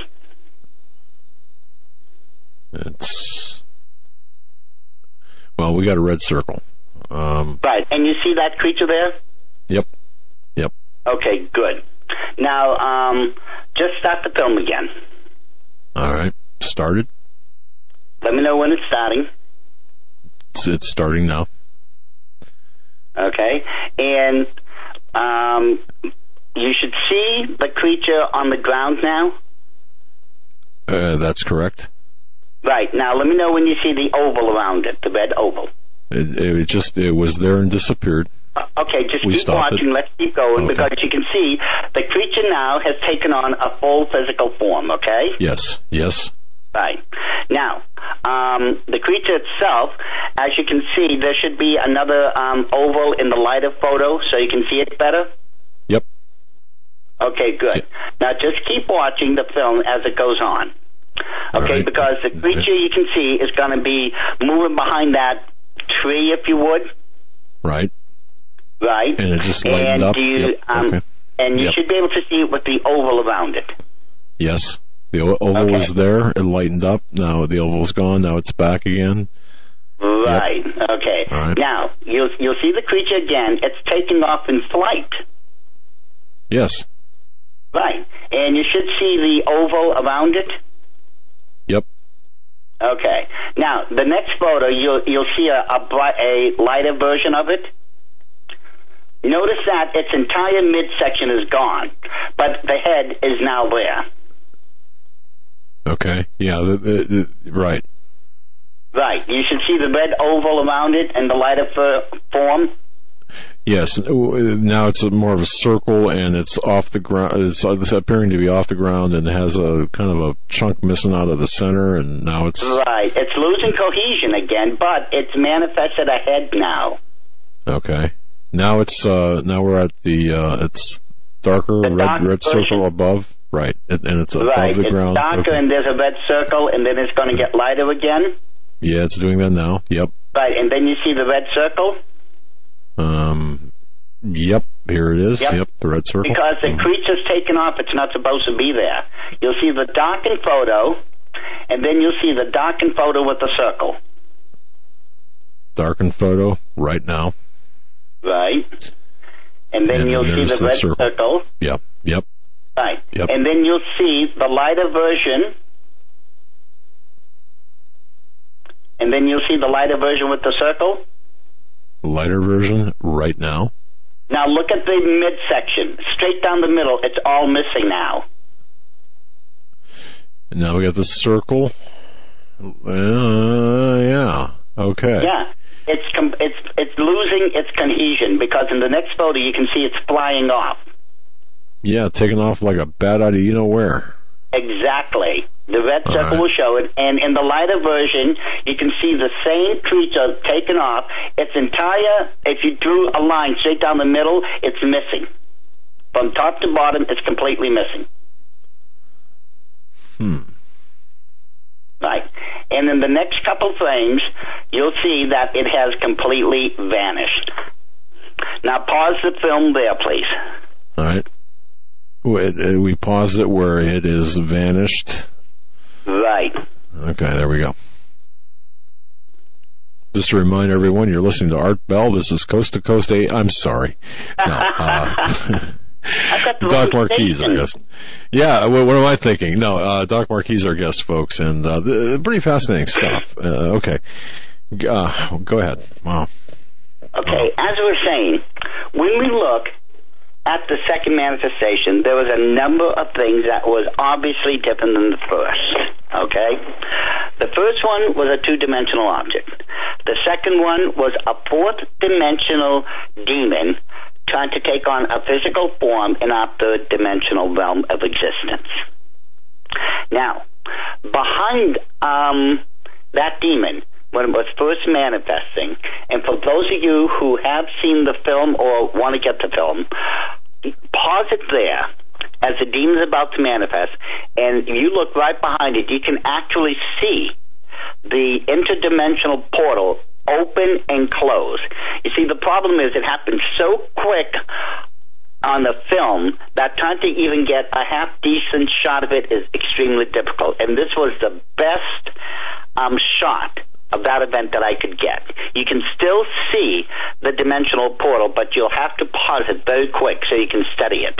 But it is there. As I said, I've had this thing authenticated twice, the footage and everything, and they said it is exactly what I've said it is. All right. Now I'm going to just ask this, because normal surveillance cameras now today are digital and roughly 30 frames per second. Approximately. Is that what we're looking at here? Yes. Stationary? Yes, that's exactly what it was. All right. Okay. Right. It's not as if we're looking at normal rolling film. You know, as well as I do, that there's sort of like clicks and pauses in between. Right. Yeah. Yeah, but this does appear to be a pretty high quality, or a pretty upwardly mobile surveillance system.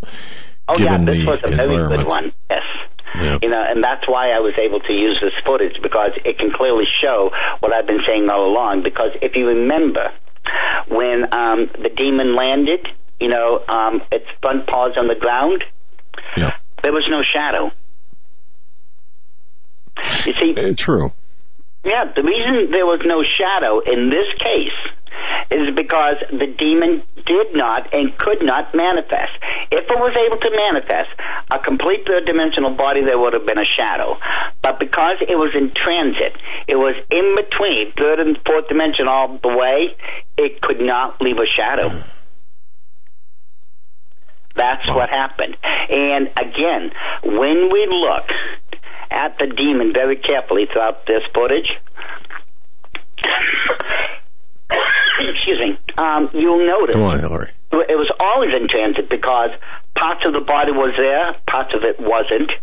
And in the beginning, there was no head, but we saw later on in the footage, it finally manifested a head. Remember? Right. Yeah, it did. Mm-hmm. When I first saw it, I mean, to me, that first image, or the first time that was one of the most spectacular things, I think, without the frame by frame. It had the appearance of some sort of what would you call it? Like a puma. Like a wolf or coyote or something? Yeah, a wolf. Yeah, something like that, yeah. Yeah, that's the best I could call it myself, because it was trying to take on a physical form. But again, and here's the reason why. Let me explain this. Most people probably don't know this. When after the great war in heaven, and the angels were cast out, and they were the demons, what we call demons now, or what's the original Greek word, demonos, or demoniac? They lost. I'd honestly say about 90% of their normal powers, their natural powers, because if you ever look at the scriptures carefully, and we see angels are being sent by God to do this or to take care of that. Right. To me, it always appears that those angels are being sent from a great distance, and yet somehow they get here to the earth seemingly within seconds. That's what it looks like to me when I see it in the Bible. And well, yeah, I mean, yeah, and that's okay. and that's because the angels have the natural abilities to go in between all these dimensions without batting an eye. They don't need portals. They don't need to slip in between them like demons do. No, angels can just move through them as if you and I walk through air. But the fallen angels, because they've lost most of their natural abilities, they have to try to find a way around this. And as the footage proves, they will slip in between dimensions. But every time that in this case, a second dimensional being or a fourth dimensional one, demons, try to manifest, they were kicked out just like that. They could not take on a form. Okay. As I said, it's a universal constant that God, in His infinite foreknowledge, put in His creation that would automatically kick out any demon that wasn't summoned or that is not possessing a host. And you see, this is why demonic possession came about. Before the flood, before the fall, there was no such thing as possession. There never had been. Because in their original states, these demons were angels. So they could go, as I said, from point A to point B, manifest and not have a problem. Well, now that those fallen angels, the third that fell from God's grace, are now demons, they lost most of their powers. So because they lost most of their powers, for them to travel, they have to do it by, force at times. If you look at that one instant on the film when that portal's being opened, it looks like it's actually being forced ahead, as if something's desperately trying to push through. You'll see it when you review the footage. But that's because the demon can't naturally manifest. It has to force itself through the dimensions. And even then, because it doesn't have the power to manifest anymore for any real period of time, it's usually 2-3 minutes at the most, they're forced out of this dimension. However, through demonic possession, demons can stay because they are possessing a third dimensional host That is part of our physical universe. The demon may be fourth dimension, but because it's cohabiting a third dimensional host, it doesn't have to use any of its what little power is left to manifest, because it's in a third dimensional body now. Nothing can kick it out except for a deliverance or if the body dies. And then where does it, okay, we'll say a body dies, or in the case of a deliverance, where does it go? If it's a deliverance, and if the person's wise enough, they will bind the demon in the name of Christ, and they will confine it to the lowest part of the bottomless pit, and command it to stay there until the final day of judgment. If a person does that, that demon can no longer leave. It can only be brought up one last time, and that will be through God's power when he casts them into the lake of fire. Okay. That's why when I've done, I don't know how many deliverances in this life, and the one thing I always tell everyone, don't just bind it and cast it away. No. Because you're just casting the problem to someone else. No, bind it and then cast it into the bottomless pit, there to remain until the final day of judgment. This way, that demon can no longer escape. All right. So would it stand to reason then, Doc, that in the case of a death or in fact, the Drudge had a link, and I don't know whether it was a UK, I don't know where it was from. Somebody had video or camera footage captured. It was a violent accident. I believe it was someone on a motorcycle, and I don't know how many people saw this, but there was a body on the ground. I mean, just freshly deceased from hitting a pole or something. And it looked very similar to what we just saw here with respect to that shadow coming out of the ground, or not out of the ground, out of that dark spot. So would it stand to reason that in a death, someone who's possessed, demon would look something like that, or? I'd have to see the footage to first of all tell you if that's an actual demon. But because the person died and there was no deliverance, that demon is free to roam the earth. Just as the Bible describes. Just as the Bible describes, it's free to roam the earth. Mm-hmm. Because no one took authority over that demon in time. It's too late. The body died. Okay. Yeah. Well, wow. Okay. Go ahead. But this footage you have.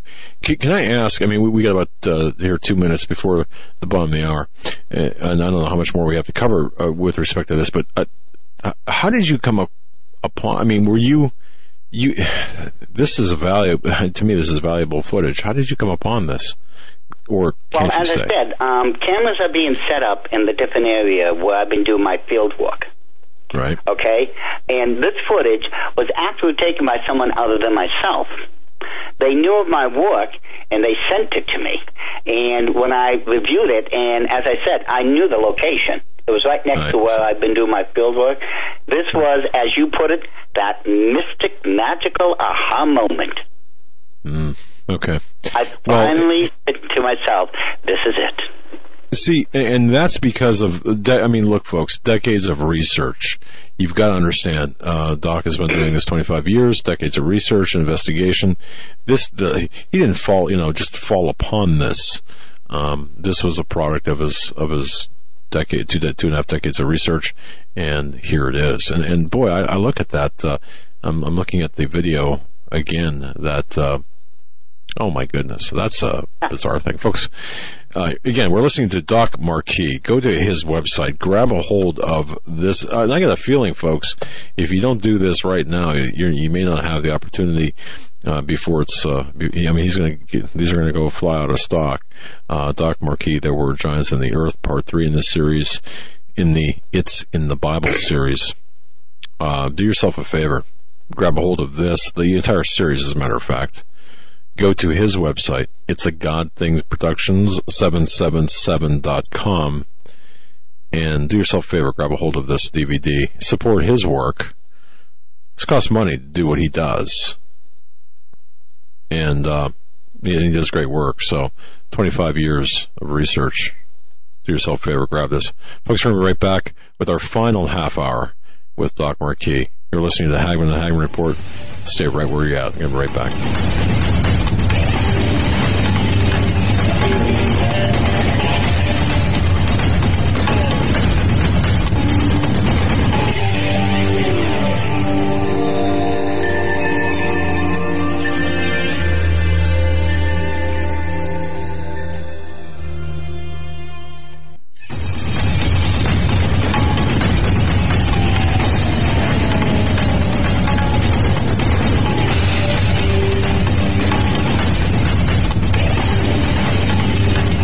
And welcome back, folks, to the final half hour of the Hagmann and Hagmann Report in this edition with Doc Marquis.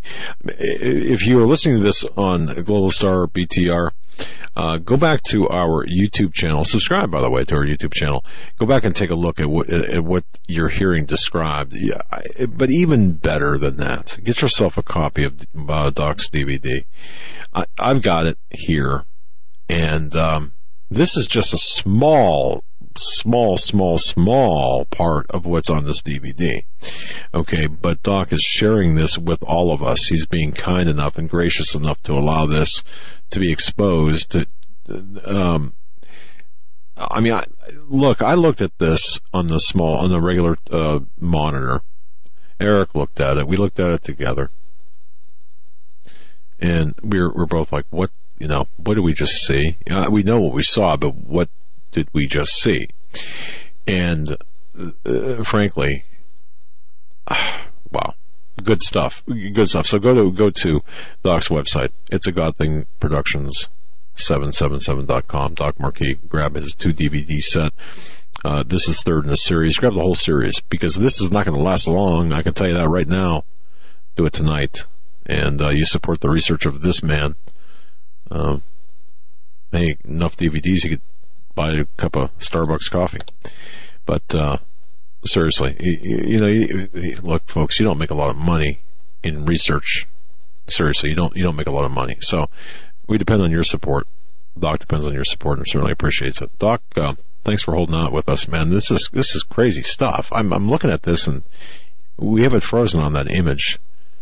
Yeah, I know. Circle. It does almost enter into the realm of the Twilight Zone. But, this is what I've been expecting. This is what I've been waiting for. Because, you see, there are certain prophecies in the scriptures that tell us what the end times are going to be like right before the tribulation period hits. Now, interesting enough, in the book of Revelation, we find out that in Revelation 18:23b, it tells us that the entire world is going to be handed over to the Antichrist through the occult. Now, it says all nations, not some, not part, not just this one. It says all the nations of the world are going to be handed over to the Antichrist through the occult. Now, in order for that prophecy to come true, we have to see right now in our day and age a resurgence of the occult, of the major occult religions, greater now than in all of recorded history. We have to see that outrageous numbers going higher and higher and higher. And interesting enough, according to I think they're called the Council of World Churches, I believe that's the name. According to their figures, in America alone, every year, 1 million people are now being initiated into one or the other occult religions. That's 1 million. Wow. How many people did we get saved last year, folks? We're losing. And even more interesting, we also find out that according to the scriptures, these horrific demonic forces are actually going to be released during the tribulation period, because an angel comes down and unlocks the bottomless pit and releases those demonic creatures. regardless of the time period, it ain't going to be a fun time. I mean, yes. I mean, so you're okay. Now, just going back to what you said earlier, though, this has been prophesized that as we approach the end times, more of this is going to happen, right? Right. It has to. The prophecies, that's right. As I said, in order for them to be fulfilled, we have to see things beginning in our day and age now.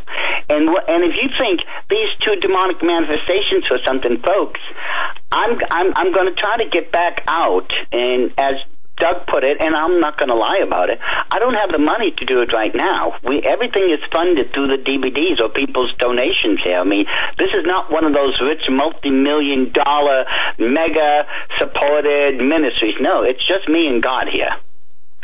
And I'll second that, because, and folks, the humility, the humbleness that you're hearing is honest, it's true, and you know, we our platform, and I'm going to shut up, Doc, but our platform, what we do is we look at the projects, Doc, like yours, and we hope, I mean, by featuring projects like yours, we hope that people will find one or more and say, you know what, I want to back this person, back you, for example, or whatever the project might be. But at least what we try to do is be the vetting mechanism for worthy projects, and certainly this is worthy. And this is prima facie evidence, in my view, that your research is producing the results that people are looking for.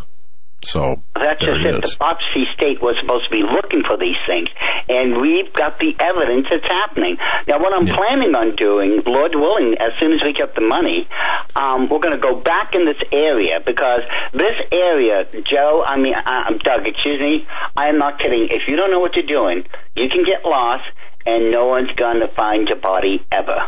And I mean ever. Your bones will turn to dust before anyone could possibly find you. This is a very vast area. This is where, rattlesnakes, scorpions, creatures that's going to want to eat you in the middle of the night. But this is where the stone circles, the ancient ones, are, and this is where we're seeing the demonic activity. And what I want to do, we're going to get back out there, because I have a twofold reason. We've got to get more footage, but more importantly, it's in this same area where in the Illuminati, when I was I think I was 10 or 12, around that age, when I heard that in this particular area, the ancient 15-foot-tall, red-headed giants resided. And I have spoken to a number of Native American Indians right in this same area, and they have told me that what I learned in the Illuminati, because I told them the exact stories I learned, they told me every story I had learned was exactly right. Now, what's getting me closer to where I think I might finally find the remains of these giants is that there are these petroglyphs. I have got literally hundreds and hundreds and hundreds of petroglyphs. Some of these petroglyphs, human eyes haven't set foot on them for over 1,000 years. But I've been climbing up these mountains like I'm some sort of goat herder, and I'm no kid. I'm 60 years old. But I am climbing up these rock walls 100 plus feet all the way straight up.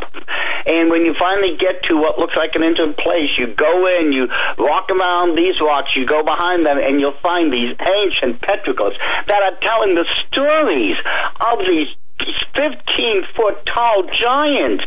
And in that series, you'll see the petroglyphs I'm talking about. As I said, some of them are over 1,000 years old. Now, according to the ancient legends, now this is what I learned in the Illuminati, and this is what the Indians, the Native American Indians, have confirmed. According to the accounts, over 1,000 years ago in North America, there were these 15-foot tall, probably higher, red-headed giants that had 6 fingers and 6 toes. And they would run throughout North America and just literally just pick up buffalo, or if the Indians were herding animals, whatever they may be, they would just run through their herds, scoop them up in their arms, and just keep doing it, run away with impunity. Now, by themselves, not one tribe could possibly tackle a tribe of giants. They just couldn't. However, someone got the bright idea and said, well, if we unite our tribes together, we can go after them. And that's what they did. Quite literally speaking, and it took quite a number of decades, but they hunted those giants down to extinction. And according to the stories, the last giants, there was about 12 or 15 of them, as I was told in the Illuminati, were cornered in this one cave. Now, the Native Americans were throwing in spears and shooting arrows to try to force them out, but the giants just remained in the cave. So they tried to smoke them out by, lighting this huge fire in front of the cave, and the giants never came out. Instead, they stayed in the cave and they suffocated.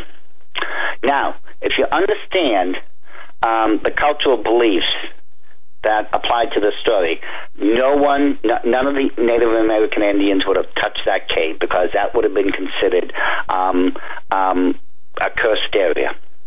They wouldn't have touched it. And from what I was told, they just left that and they never returned. So that means, now mind you, I spoke to a number of Native American Indians, plus I spoke to a number of the elders now.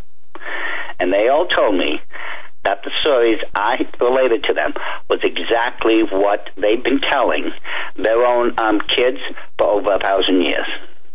Now that means, Doug, somewhere in that area where I've been working, there's a cave that hasn't been touched for over 1,000 years that have the skeletal remains of about 12 giants.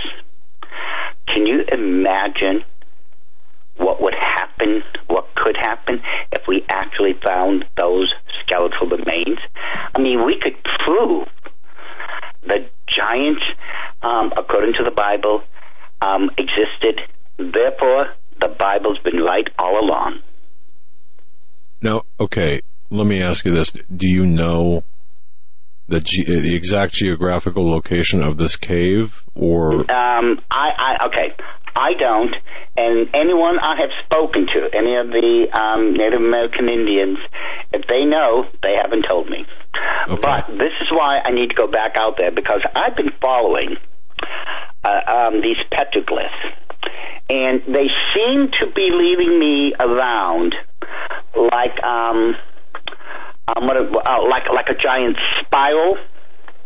And if I'm correct, the way this spiral is leading me, by the time I reach the center, if I'm correct, the cave will be in that area. Okay. Wow. I'm processing this now. And as I said, Joe, Doug, I have found over 400 petroglyphs. Now, one in particular, it literally just blew my mind. I couldn't believe what I was looking at. It's a hunting scene. It shows, and believe it or not, I had an archaeologist look at this, so I didn't think I was going crazy here. When he looked at it, he said, oh my goodness. He says, that is a Tyrannosaurus Rex. And standing right next to it, just as tall, was a giant. Okay. Yeah, and you can see all these normal-sized people and animals running away from the T-Rex and the giant. And see, Doc, am I correct? I mean, this is what is to come yet past this prologue. I mean, taking a look in the past is we're looking at what will be released in the future. Am I right? Well, one thing I do know, Doug, that old axiom, those who do not learn the lessons of history are doomed to repeat them. I see it's true because I see history in a circle because we just haven't learned its lessons. I know there were demons in the past, and I know, according to the scriptures, that demons are going to be returning like never before. And you and I and the rest of your listening audience just saw 2 demonic manifestations to prove that theory. Yes. However, if I heard you correctly, they kind of wrong place, wrong time, wrong planet, wrong everything. Whoops! Got to get out of here, and then blipped out. So, but you're saying, however, that's not going to be the case. They're going to be here to stay. That the demons coming past, it has to be, because remember, during the tribulation period, they're going to be released from the bottomless pit. Okay. This is done by divine order now. Okay. And if God says He's going to do it, well, folks, you might as well get used to the fact. Those demons are going to be released from the bottomless pit. And woe be to those who are here during the tribulation period to face it. All right. Now, let me ask, from the Illuminati standpoint, you said, and this is something, I've just got probably a dozen or so emails about this, wanting to know from your Illuminati experience, what did the Illuminati tell you as an insider about this that we're seeing? Well, see, this is part of this. What we're seeing right now will be part of what makes up the army that's going to be standing up against God during the Battle of Armageddon. Remember, and I've said this in the past, Doug, and correct me if I'm wrong here, but I've stated to you before that according to the Illuminati belief system now, at the end, when the Battle of Armageddon hits, they're going to kill God and the Holy Spirit and put Lucifer on the throne where he rightfully belongs. Haven't I told you that? Yes. That's why they believe these demons are going to make up part of the armies that will destroy God and all his followers. When you say destroy God and his followers, that's, the angels and us coming down for the final battle of Armageddon. Okay.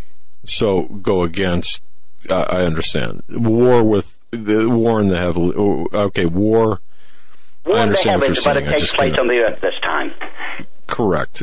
Yes, it's almost an abstract concept, but it's not really abstract at all. History's repeating itself. This war, everyone thought the battle was over in heaven. No, that's part 1. Part 2 concludes on earth. And men's hearts will fail them. I mean, my goodness. Oh, wow. This is why. This is why they're welcoming these demons. This is why they've been summoning them, because they make up part of the whole of the army that will be led by Lucifer to stand up against God and, in their belief, kill God and the Holy Spirit and put their so-called God, Lucifer, on the throne. Right. Okay. That's what it's all about. And so what we're witnessing, and this is, this is pretty revealing, what we're witnessing here. And you see, let me just interrupt for 1 second. Go ahead. And this is why the giants were created. You see, Satan could not take the heavens, so he decided he was going to take the earth, and he was going to attempt to do it by creating the first genetic experiment in history, crossbreeding the fallen angels, which are now demons, having to mate with female human beings and create a race of giants that ranged anywhere from 9.5 feet to 40 feet in height. And with such an army, Satan was convinced he could take the earth. But he did not count on God's foreknowledge and how God would destroy the first occurrence of giants, and then when they reoccurred again after the flood, God wiped them out of the land of milk and honey, or what's known as ancient Canaan. In ancient Canaan, if you just do a little bit of math and some digging in the Holy Scriptures, you'll find out that there was approximately 1 million giants in that land of Canaan. 1 million? Yes. Now, there were giants throughout the world. We've got the archaeological evidence. But why ancient Canaan? Why was there such a heavy concentration? 1 million giants in Canaan of all places on the earth. Why that one place? Go ahead. Well, why? If someone will just pull out a map of ancient Canaan, and right around the center of it, you're going to find a little tuck-away place known as Bethlehem of Judea, where the Messiah was going to be born. Satan was going to try to stop the prophecy. You see, there's a belief in the occult world that if you can stop or unravel just one prophecy of God, you can undo the whole of it, because then God could not be God. And what they were going to try to do with the million giants was stop the prophecy of the Messiah being born. And we know that's Jesus Christ, who would be their ultimate destruction. Right. That's why Canaan. Okay. 1 million giants. Satan must have figured that would have been enough. Wow. When you think about this, okay, now there you've got the motive, of course, to go against it and to prove the Bible wrong or to prove God wrong. It didn't happen, but there's the means by which it was attempted. The giants, the location, of course. Okay, makes sense. Yeah. Now, what's interesting, do you know, in that same area, way back about 5,000 years ago, there's a gigantic ringed circle. It consists of 3-4 rings, as I was called. In the Hebrew, it's called Gilgal-Raphaim. Translated, yes, it means the wheel of ghost or the wheel of giants. And interesting enough, we know that in that part of the Middle East, 5,000 years ago, there was no wandering nomads, nothing. There was no civilizations, nothing there. And when we look at this stone circle, as I said, it's made up of 3 or 4 concentric rings. It's and if I recall, there's something like 42,000 basalt stones that make it up, and it was dated to be 5,000 years old. The only people in that area during that time were the giants, according to the scriptures, and it's the same area of Canaan. Interesting. Yeah. You take all of this information and you start, first of all, you take your Bible and then you start taking this information and you start connecting the dots. The Bible comes alive to each one of us. The backstory becomes evident. Wow. Okay. Well, this is something. And of course, as I just stated, with Gilgal-Raphaim, you'll see all the evidence for yourself. It's in the DVD. I put everything from beginning to end, when it came from what originally happened in Genesis 6, what was going on through history, brought it up to the creations of the stone circles, brought it up to today's modern times, and showed all the connections. Now, there's 9 major sections that everyone has to go through. It's 2 discs. As it says, it's over 3 hours. This is a long study. But you will see all the evidence for yourself. As I say, you'll see all the ancient stone circles in Nabali Kori, Göbekli Tepe, the ones in Russia, the ones in Sweden, Portugal, the ones here in America at Burnt Hill. Or if you look at the ancient megalithic structures that was built in Windham, New Hampshire, known as the American Stonehenge.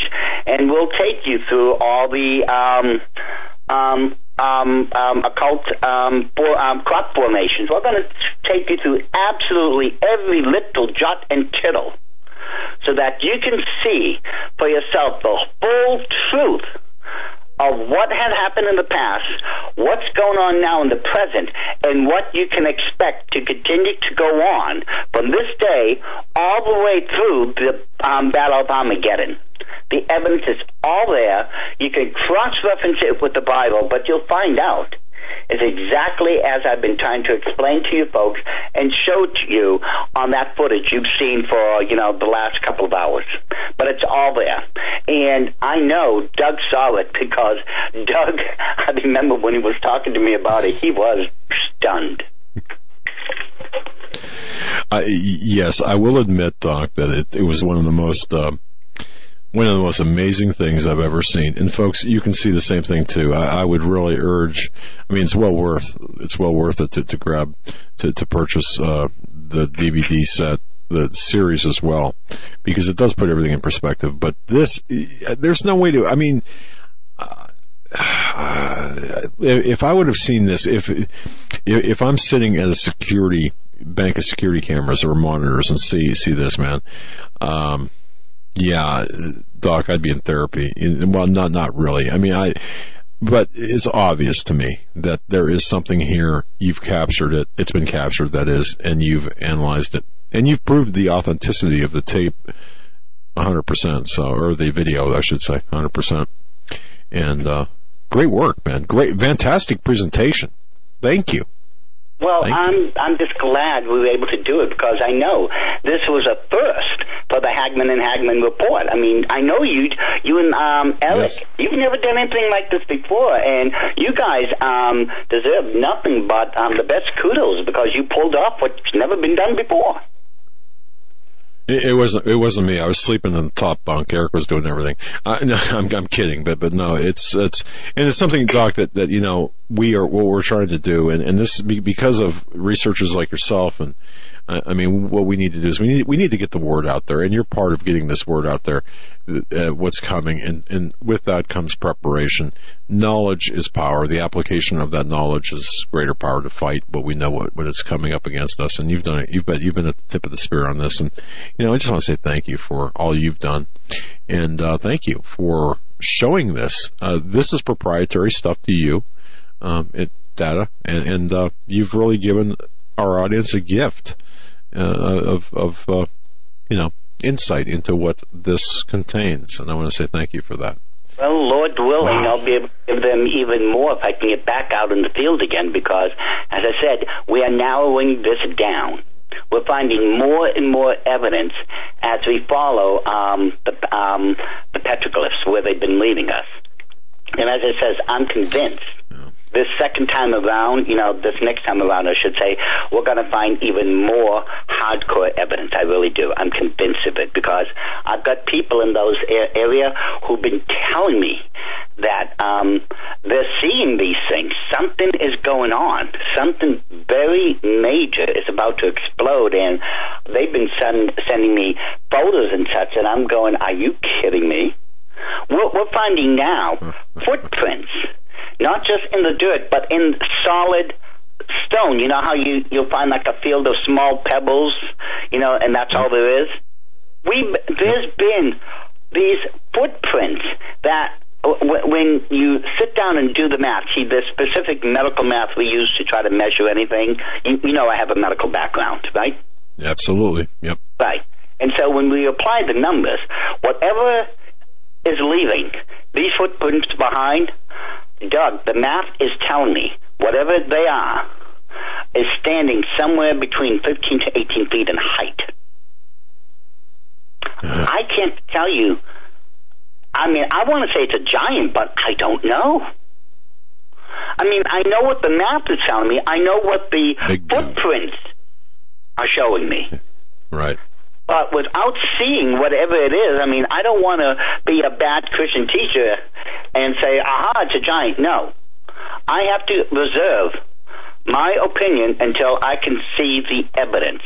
Something is out there or something. Standard of evidence. Because, exactly, and there are these manifestations also happening. People are actually describing now. I've had 3 or 4 cases right now where people have told me what they describe is exactly that of a shadow man. Unbelievable. Doc, we're going to have you back. God bless you. Reached the end of the program. Thank you. Thank you for Folks, having me. I appreciate it. And God bless all your listeners. God bless them. Good night.